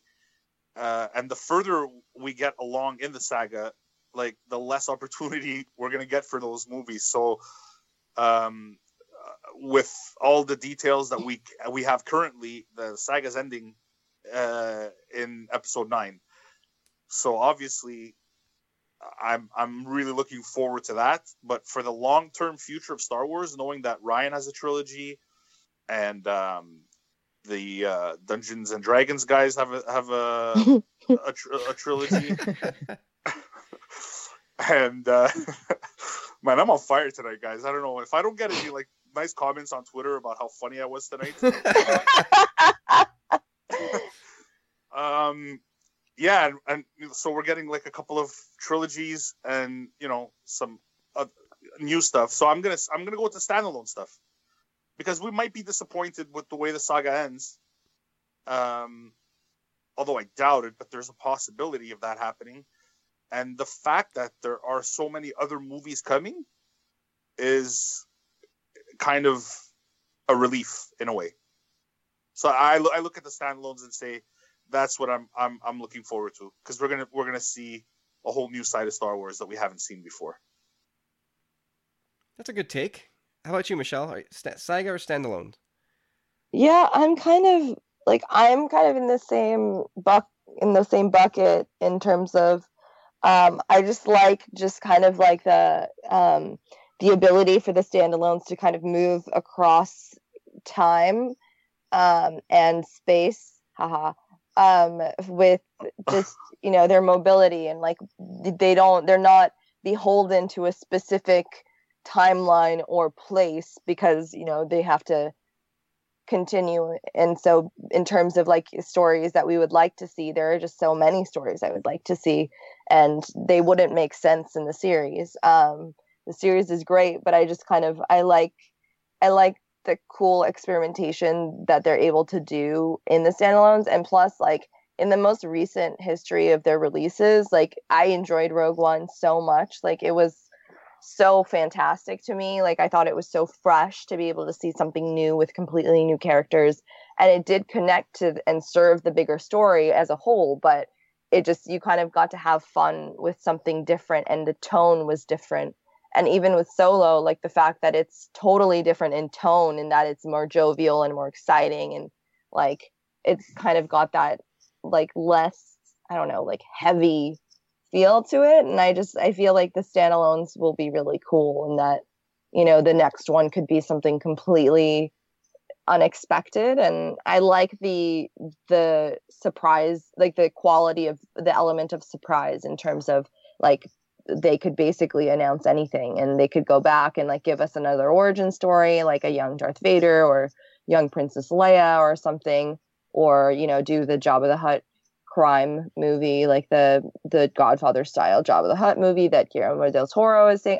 I'm literally going to mention that every time until it gets made, because that thing needs to get made. Like, he said it, he announced it in April last year that like that was something that he had been considering, and he has a story for it, and I want to see it. That man is genius, and I feel like that's such a cool concept. But yeah, so standalone for me.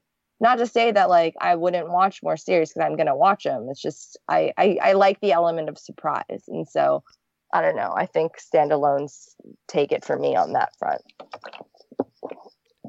Corey, where do you fall on this one?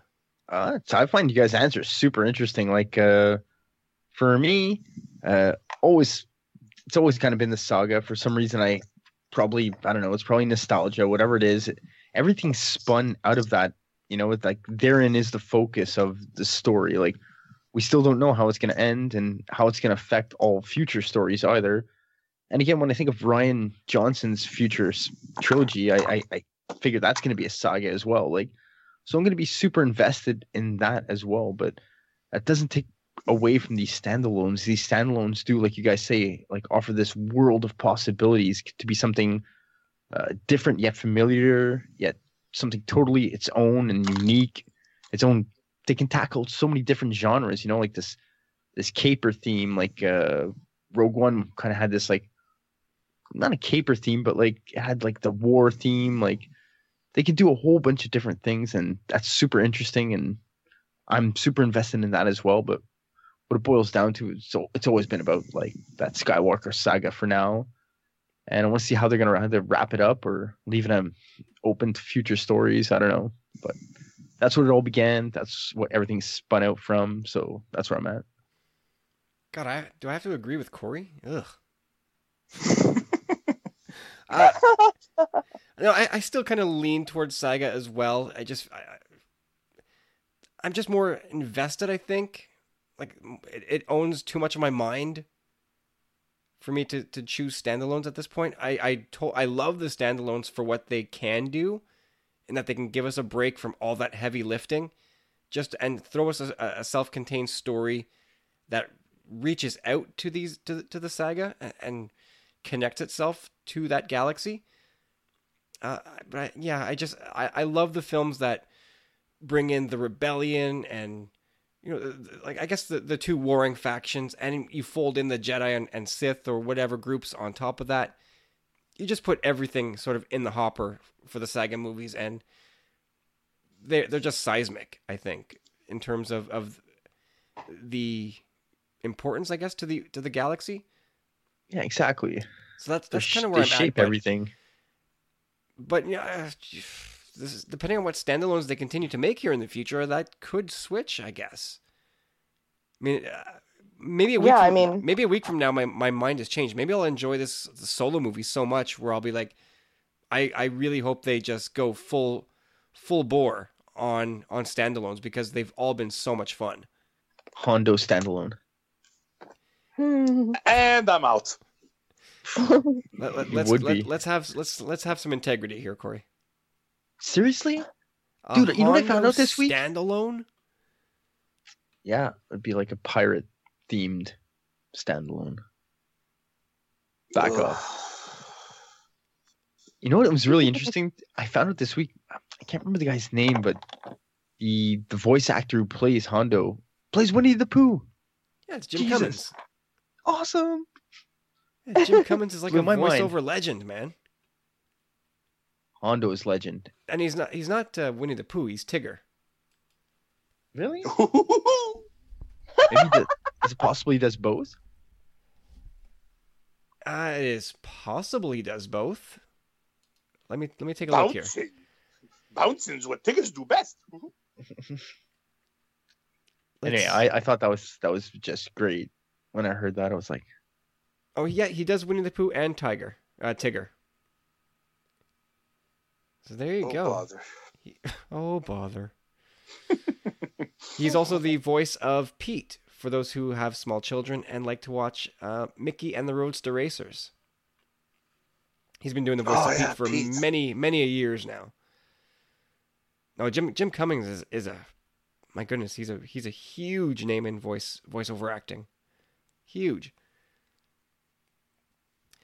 All right, are we done with Bradley? I believe we are. Bradley, thanks, man. Enjoy your weekend with your pals and your family, and your stay at the Alamo Draft House. I'm very jealous. All right, and now it's on to the Metal Mando and his question this week. Let's check it out. Hey, what's up, Tumbling Saber crew? Jeff here from sunny Fort Myers, Florida. Had a couple questions, but before I got to that, I just wanted to mention how stoked I am about this new Han Solo movie. I think this thing's just going to rock and roll and knock it out of the park. I think you guys are going to agree with me on that. But on that point, what I'm really excited about is, after seeing this movie a couple times, is being able to listen to everybody's opinions and views on the movie and express mine as well, as far as within the Tumbling Saber Facebook group and on Twitter. You know, after we've seen the movie a few times, you know, of course, no spoilers. I know Kyle kind of gave me the nudge when I first started emailing in and voicemailing in to get on social media, and got to thank you, Kyle. It's just been a blast. Loving every minute of it, just being able to, you know, connect with all you guys, and just what a great community to be a part of. It just hits it in all the right places.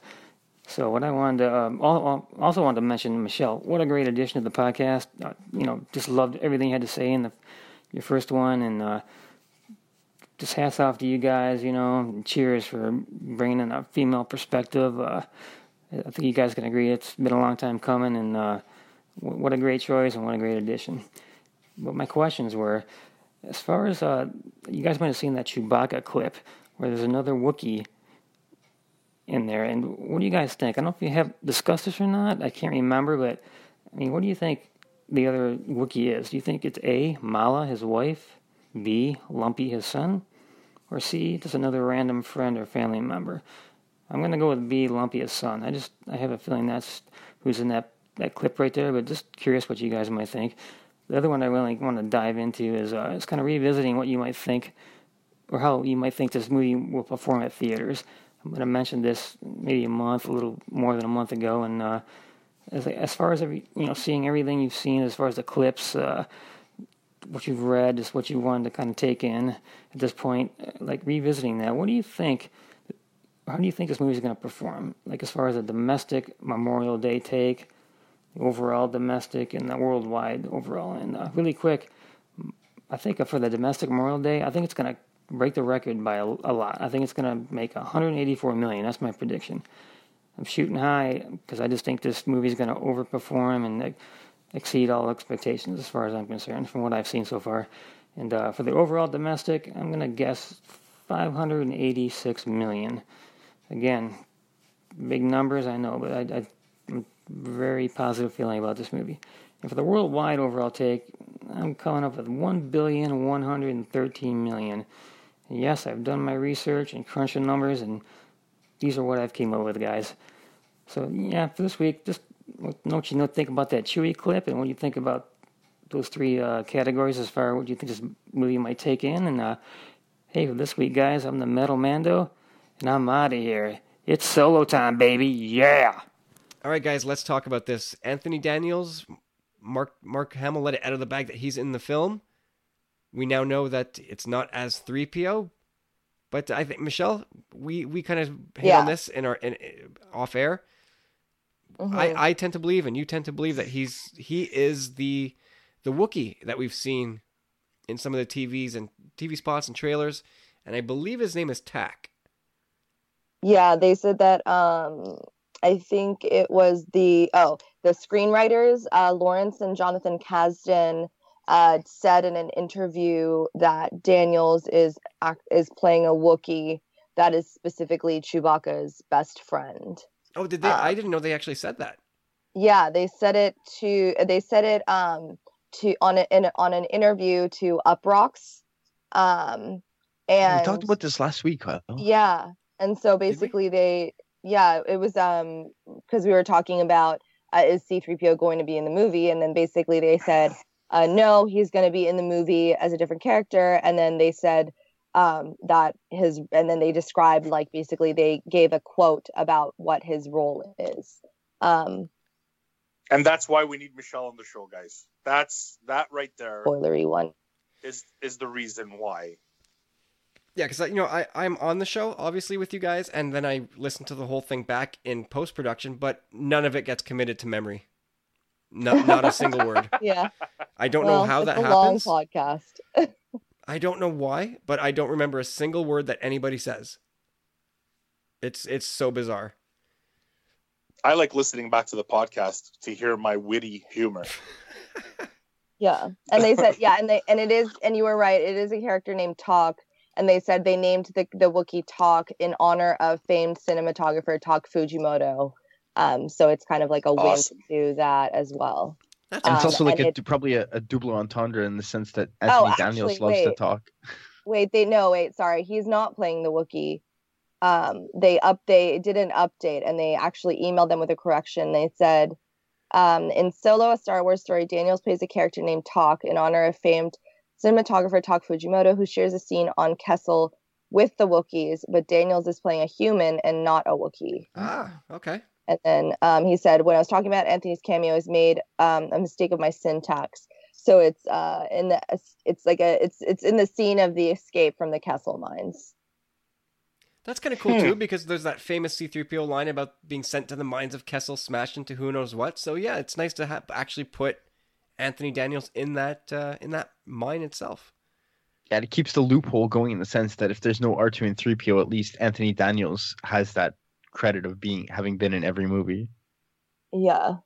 So if people want to look up the article, you can look it up, and then there's a little photo of the scene of but if you do look it up, just be forewarned, don't look up to the bottom of the article because there is a picture of like the script and his lines. So then you'll be a little spoiled, but I didn't read it. I just saw that there was a page of a script. So I was just like, okay, well, don't read it if you don't want to be spoiled.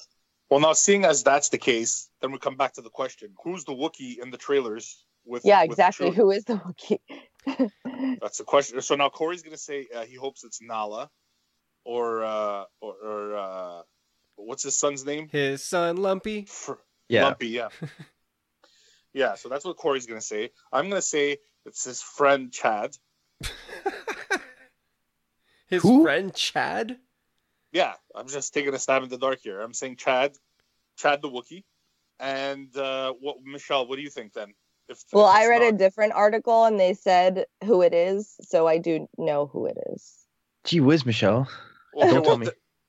Look, it's an article. We're talking about it. People ask the question, so I think they deserve an answer. It's not spoilery. So is it Chad or not? That's what I want to know. The Ron revealed.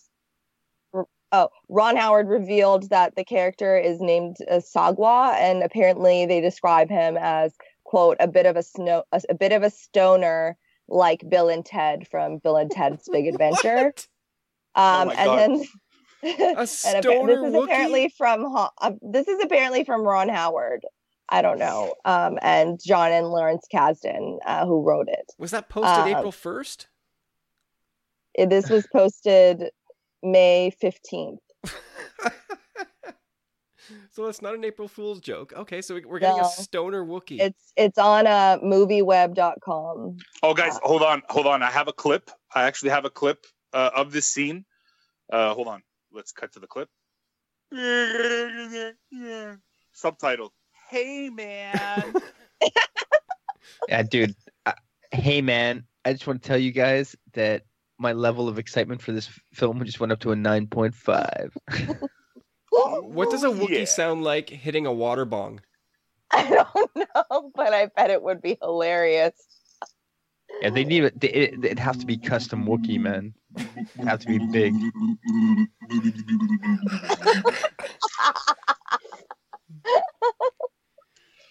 Oh man! Not even a joke. That was an actual water bottle that I was doing that noise in. Michelle, I'm sorry we've done this to you. I know you have better things to do with your time, but this is how we choose to waste our Sundays.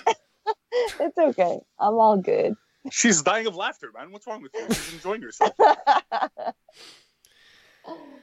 Okay, well there you go. I think we've gone the full distance in answering that question. So let's move into Jeff's other question about do we have any revised thoughts on our box office hauls? I'm actually more confident with my 1.01 wasn't it billion dollars. 1.099 or something? That's right. You're right. 1.099. That's right. Yeah. So I'm more and more confident with that number, and considering that the game is to get closest to the number without going over, I'm feeling quite confident right now. So you're sticking with it? I'm sticking with it, man. All right, Michelle. I don't think we have your take. Do you have any No. predictions, or what is your expected or predicted number for the box office? I feel like you mean like we're doing domestic and global, right? Yeah, total worldwide. Yeah. So I'm just gonna like try to compare it to like what I think compared to like what other films have recently done, or like historically. Our new prediction is like for the Memorial Day weekend, 4-day weekend, they're estimating like 170 million domestic for the opening weekend. So I feel like that is kind of accurate enough for domestic box office for the opening. I guess it's a little bit above kind of like Indiana Jones, Crystal Skull, and the last couple X-Men movies, and that most recent Pirates. I guess it's just kind of along that line.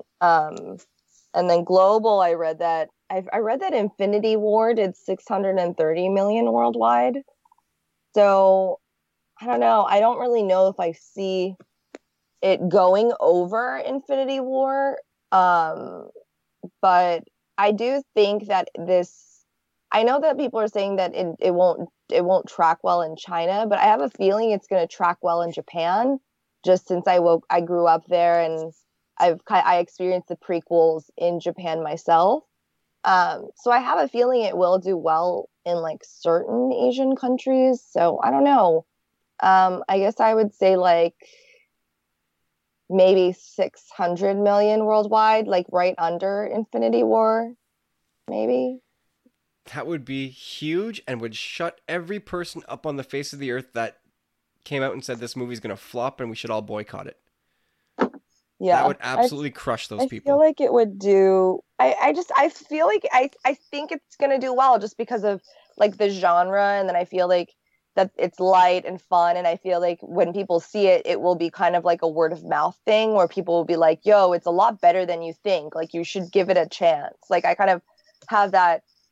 I don't know. I feel like it's self-contained. So, and then it will also bring in the nostalgia people. And I feel like it's just kind of like, there's a great opportunity for it to do well. And especially because a lot of people have been saying great things about it. And I see it doing well in Japan. So that's like a huge chunk of money. So I feel like it will do well.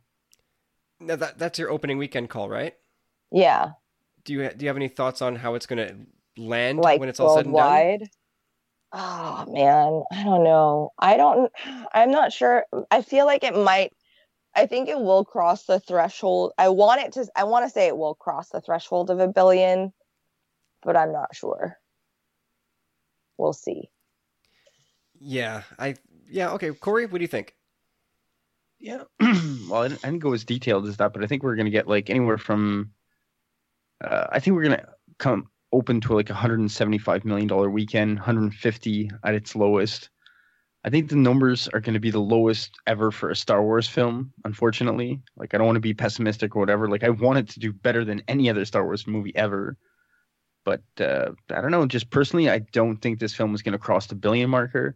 And I think people are going to raise the flag. They're going to sound the alarm. It's going to be pandemonium in the clickbait sites. But yeah, I honestly feel like it's going to be a great film, but it may not get the respect it deserves in theater. I guess the competition is fierce this summer, right? Yeah, it exactly. is. It's really, really going to be tight, and Incredibles 2 is not that far away. No, it's not. So most Star Wars movies have a wide berth. I mean, they don't get any real competition until they're several weeks old. this movie is going to have Infinity War, which is still pretty hot, Deadpool, which is a week old, and then it's going to have Incredibles 2 opening up, 3 weeks, 3 weeks after, 4 weeks after, maybe. I don't know exactly when that opens, but it's gonna have some tight competition. But like I originally called for 960 as my total once it exits theaters, and I kind of want to stick to that number, but I'm feeling a little more optimistic about what people are saying about the movie, and just the more I see, the more I like it. So my heartstrings are being played here. I'm gonna revise it. I'm gonna go up to 1.05 billion, and I'm gonna say it's gonna take 540 international and 510 domestic. That's gonna be my. And we've done this enough times that I think all our takes are kind of invalidated now, but that's kind of where my head's at right now. And I really hope this movie does do better than Rogue One, just so that these people that are, the boycott Solo, fire Kathleen Kennedy crowd, they can't use it's the lowest grossing Star Wars movie, so ha ha ha, we did our job. The ship is sinking. Like, they just can't use that if it sneaks a little bit past Rogue One. Yeah, to me, like, that's another thing too. It's like, once they've created this wave, is it only going to get exponentially more and more, or is each film going to make less and less? You know what I mean? Like, to me personally, like, it's the latter. Like, they're gonna make less over time, unless, I don't know. There's so many variables to this film that I'm just skeptical that it's gonna do super well, and I'm worried what that. When people there's people who know of Star Wars and kind of follow it. So once they hear these clickbait sites like, oh, like Star Wars is in trouble, like, it's gonna make me quite upset. Star Wars is not in trouble, and no matter what this movie makes, it still won't be in trouble. I mean, it's like, but they're planting seeds almost. You know what I mean? Like, that only idiots eat. Only really, really dumb people will put any credence into that. It's silly. This movie is going to do, at its very worst, it'll do like 800 million easily. At its worst. So there's nothing to worry about here.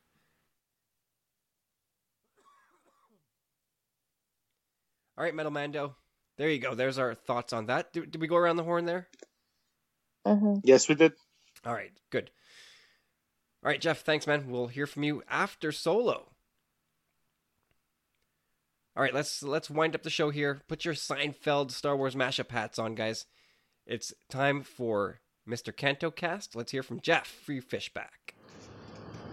Hey guys, it's Jeff from the Canto Cast, back with my Star Wars Seinfeld mashup question of the week. And after my question last week, you guys seem to have so much fun with it, and I really enjoyed your answers. They were great, made me laugh, kept me entertained, as I said they would. I thought this week we would go with, how about if Newman was cast as Uncle Owen? What would that look like? Yeah, I know Uncle Owen wasn't as big a character as Han was, but then again, Newman really wasn't, he was secondary character on Seinfeld. So what would have happened if they cast Newman for Uncle Owen? And, if you want to, feel free to picture Jerry as Luke, if that helps you with any of your, responses. I think that would be kind of fun. And also, Corey, Newman. Not Wayne Knight. Newman. Okay? You did good last week. I'm proud of you. And I still love you, man. So, it's Newman, not Wayne Knight. Can't wait to hear your answers. You guys always entertain me with them. And I will talk to you next week. May the Force be with you. All right, guys. So what if Newman played Uncle Owen? What's the postal service look like on Tatooine? I can't even imagine that. Who wants to grab this one first? Because I think this one's pretty tough. We kicked this one down the road a week so that Carlos could have to chime in. So, Carlos, do you want to chime in first? Yeah, I find it very difficult because everybody that Wayne Knight plays kind of has a little sleazeball in him. Like even in Toy Story 2, his character was a sleazeball who tried to steal Woody and sell him to a collector in Japan. Jurassic Park. Oh yeah. Yeah. So I don't know. It's tough. The question is, what if Newman was Uncle Owen? I wouldn't like him any more or any less. Uncle Owen to me was whatever, man. He needed some moisture to farm, and he needed help doing it because, or else, they were gonna starve, and they needed the money. And those sand people, you never know when they're gonna come around. So, I'm sorry. Usually, I'm on board. I'm on board with Jeff, and I love the Star Wars Seinfeld mashups. But this one to me is lacking. It's lacking. it's lacking, and I'm not gonna say creativity because it is kind of out there to come up with an idea like that. But Jeffrey, man, where's the heart in this question? Where's the Don't blame Jeffrey for your lack of creativity. I'll talk to you later, Chops. What is he? No, I don't know. It's tough to say. Like Uncle Owen, whatever, man. He's a crisp. The pile would have been a little bit more greasy then. That's what would have happened if Newman was Uncle Owen. How about that? Well, I think they probably would have starved to death a lot sooner because if Newman's reaction to broccoli is any indication, like their underground crops never would have been planted in the first place because there's no way he's touching that stuff. See that, and that's why Kyle is better at the mashups than me. Oh, whatever. He was a big fan of soup. He could make a lot of soups. Yeah. Jambalaya. You need a lot of water to make soup. I don't know that they have a lot of water. Well, he's a moisture farmer. Yeah. It seems like they struggle to get the water they do have. Yeah. Like, just Soup. because he's a moisture farmer doesn't mean he gets to use all of that water, right? Come on. Yeah, a liter or two? I think you could spare that for food. Well, I'm sure he gets to use some of it, but you're not going to say, look, I'm going to make a giant pot of soup with all my water. It's actually jambalaya. Well, I don't know. Like, what else would he do? I think he'd get... I got a good one here, but I want to hear. I want to end the show to mine, man, because I got a good answer to this. Oh, do you now? I think so. I remember the last time you said this. Okay, well, okay. Michelle, do you have anything to pile on here for Newman as Uncle Owen? I mean, not so much in that, like, I just see... Because didn't he also say, like, imagine Jerry as Luke? I don't even know if I could do that. But I just see them like being like looking at each other like at that dinner table when they're like eating and stuff, and him being like, hello Luke, and being like, hello Uncle Owen.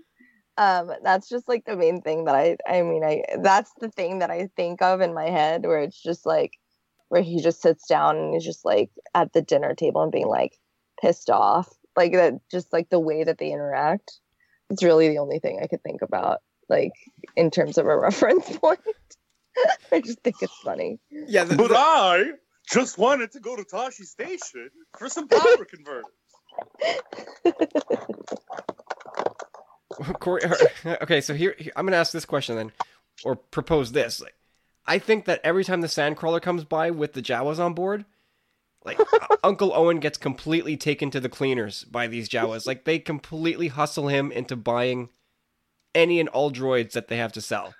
And he just completely caves in. He whimpers. He cries about it. He just gets intimidated by everybody, right? So I have no problem believing that the Jawas come around and bully Uncle Owen Newman into buying whatever it is they want to sell.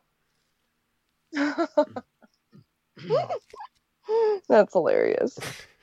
He's so spineless. Come on. Maybe he's just a droid collector. There's nothing wrong with that, right, Michelle? Yeah. Hey.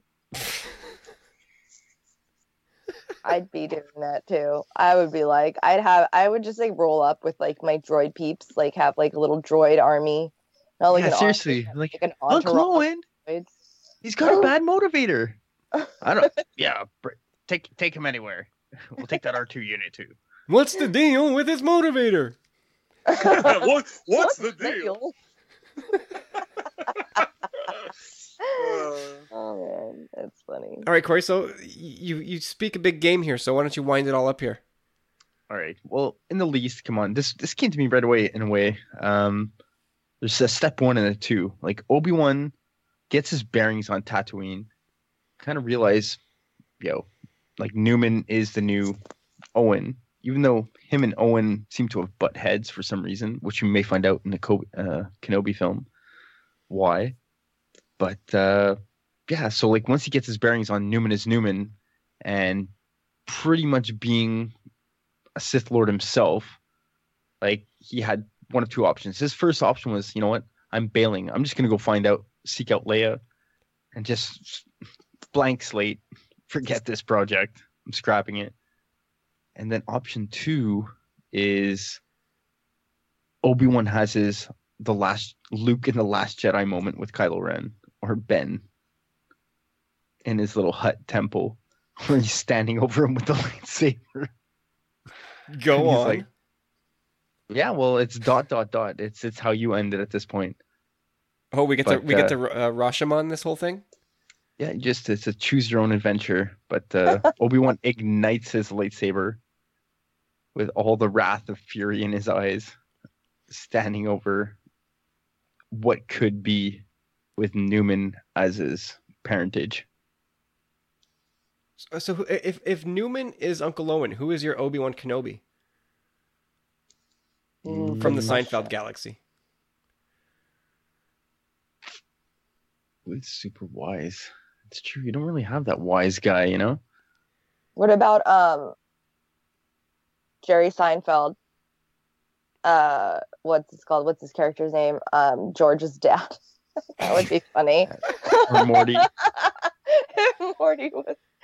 Morty Seinfeld. Like Jerry's dad would be good too. That would be so good. Oh man. The Postmaster General? No, that doesn't work. Yeah, my final answer was I could just see it like original Obi-Wan, Alec Guinness Obi-Wan just standing over Luke like, sorry, kiddo. Who would Putty be? Who would Putty be in Star Wars? Yeah. He's close to a Michelle, Solo. I'm so happy you went to Putty because that tells me that you know how great Putty is. I love Putty. Putty's my favorite. Whenever I like am down, he's not. I like to watch the like compilation clips of Putty like on YouTube, like where there's the video of like every single time he's been on the Star Wars. It's just so funny. That hockey episode where he paints his face. So Devils! I love when You're not he's messing with me, are you, Michelle? No, I'm not messing with you. Seriously, I have them saved. Like I have a bookmark tab on my, like on your when you open like a window for your for your internet, and then they have like the saved bookmarks bar. Like I have the Putty compilation like on my bookmarks bar, and I just watch it like when just randomly when I need to laugh. Like he's my favorite character. Yeah, I love that scene with him. Like I can just see it in his face right now, the disgust in his face when Elaine's like, "I've had those slippers since college." He's like, "What? Those bacteria traps?" Oh my god! That brings warm feelings to my heart, Michelle, because these guys can attest. He is my favorite character in all of Seinfeld. He's the best. Oh, he's the best. See, I feel like this is why we're like doing this. Absolutely, because it's all about Putty. Yeah, it's all about Putty for me. And Jeffrey too, man. Don't forget Jeffrey. Jeffrey is huge on the Seinfeld, man. Like I'm sure he's super stoked to know that you're a fan. And Kyle just said it. I'm a fan that you're a fan. Yay! All right, well, so much for that question. We're done for this week. Jeffrey, thanks, man. That was a lot of fun.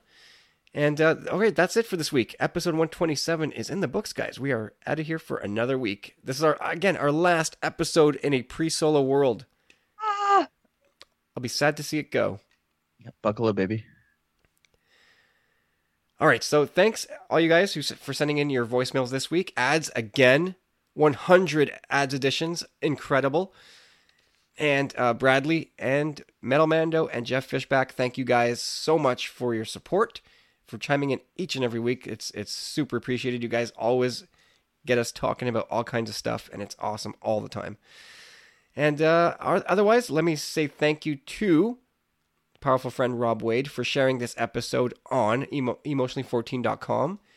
And you should be checking him out, as always, at the Crazy Train podcast. And also my thanks to Dark Sky Radio for sharing our show there, Friday nights, 9 p.m. Pretty cool stuff. Thank you, Jeremy. And what else we got here? So Sith Disturbers. That's coming out this week. It's been a while. I feel like it's been a long time since we did that. I know I got a doozy. You know the foundation that we were talking about? No. That's something lined up for you boys. Oh, right. Okay, I gotcha. And the way to hear Sith Disturbers is exclusively through our Patreon channel at patreon.com/tumblingsaber. Only our patrons get to hear this show. So if you want to be among the people that do listen to Sith Disturbers, go there. Patreon.com/tumblingsaber and sign up. Become a powerful friend. And all right, guys, let's do our thing here. Let's tell people where they can find us on Twitter. Michelle, where are you at? You can find me at tediously_brief and also on the Bookstagram at Traveling Book Nerds. That's a cool thing you got going there. Thanks. Yeah, it's pretty fun. Yeah, you got the whole Instagram thing figured out. Good for you, man. That's super awesome. I struggle so badly with it. I'm even in like this online course for like Instagram photography and stuff. Nerd. Yeah. It's working. Thank you. All right, Carlos, your Twitter? My Twitter, you can find me at CCandido Music. I expect a lot of comments about how funny I was this week. Also, you could find me on Facebook at Carlos Candido, my music page. I've been dropping videos twice a week. And I actually dropped one today. We're recording this Sunday. I dropped a tribute to Chris Cornell, a solo version of Getaway Car. So you can check that out on my page. And I actually dropped it in the Tumbling Saber group for everybody who's a part of that group to check out the video there. So anytime you want to leave a comment or a like or a share and just show me any kind of goddamn affection, I appreciate that. Alrighty, and Corey, I'm almost afraid to ask, but where can people find you on the old Twitter? Well, big bro, Big C, Michelle, you all can find me at Chop Rules with a Z on the flip side next week, baby. And you can find me at Tumbling Saber on Twitter, Facebook, and Instagram. And come and join our closed Facebook group and just geek out about Star Wars all day. It's been a little quiet this week. I think we're all a little bit afraid of spoiling something, but you can come hang out nonetheless. It is a lot of fun in there. And spoiler free, baby. Seriously, like I know nothing about this film. Like just I think we're all on the same page. No, it's no spoilers. The people in the group get it. We do not want spoilers. There will be no spoilers. And until next week, anyway. And just for next week, if you want to send in some questions for next week, well, I don't know that we're necessarily going to need questions for next week. If you want to send in your thoughts about the movie, do so. You can send us an email or a voicemail. We'll, and I guess, keep it relatively brief to a couple minutes, and we'll definitely insert that into the show. And if you do have questions about the movie that you want us to answer, we will do our best, certainly. But I guess the idea is to keep the question like really specific, because obviously we're going to hit on our favorite characters, all the story beats. So I don't think you need to ask us about those. But if something really puzzles you, whatever. Anyway, Or what we could do is we could cobble together just a reaction show, a fan reaction show about the movie itself. Ooh, that could be fun. And release it aside from the actual show. I did that for The Last Jedi. And Yeah, it was that'd be awesome. cool. So I think that could work. It could. And I know it's a lot of work. Well, a lot of work. It's a little bit more editing for you, but I think the powerful friends and the Tumbling Saber army would actually enjoy that. So, And not to mention as well, we also had a quiz back in the day before there was even a trailer, Michelle, where I think it was 40 questions. We did the same thing for The Last Jedi. Mm-hmm. We just kind of, like out there questions, and we'll see where people range in this one coming up shortly. I'm anxious for that as well. We'll have our answer shortly. And there's a big prize. Ooh. Yeah, that was it's the 40th anniversary Han Solo figure. So it's not a chintzy prize either. It's a biggie. That's badass. Yeah, so it's minty fresh. We're going to be giving that away. I guess we'll need to get a couple of viewings in under our belt, and we'll do that in not this week's Disturbers, but the following after that. We'll have the chance to sit down and break down the movie. I'm really looking forward to that because I have no idea who's going to take this one. Oh yeah, I bought like a special notebook that I'm gonna take with me to take notes like the second time. I'm set. I'm ready. I'm so ready for this movie now. It's gonna be so much fun. But that's it, guys. So if we get enough feedback about Solo and enough questions, I guess we will spin out a reaction show with your featuring your questions. So send those in. By email. You can do that by text or by voice. You know how to do it. You know the drill by now. And we'll look forward to that. But otherwise, thank you guys so much for listening. And go check out StarWarsCommonwealth.com. It's going to be wild this week for sure. Everybody's just going to be completely amped up. So if you need any more psyching up for Solo, the Star Wars Commonwealth Network will certainly help you out there. So that's it. Thank you guys so much for listening. And we'll talk to you next time in a post-Solo world. Sitting here for hours, looking at that shelf, pages getting wider like a mirror to myself. Struggle for the answers, questions frighten me. Circles getting wider, it's harder just to see.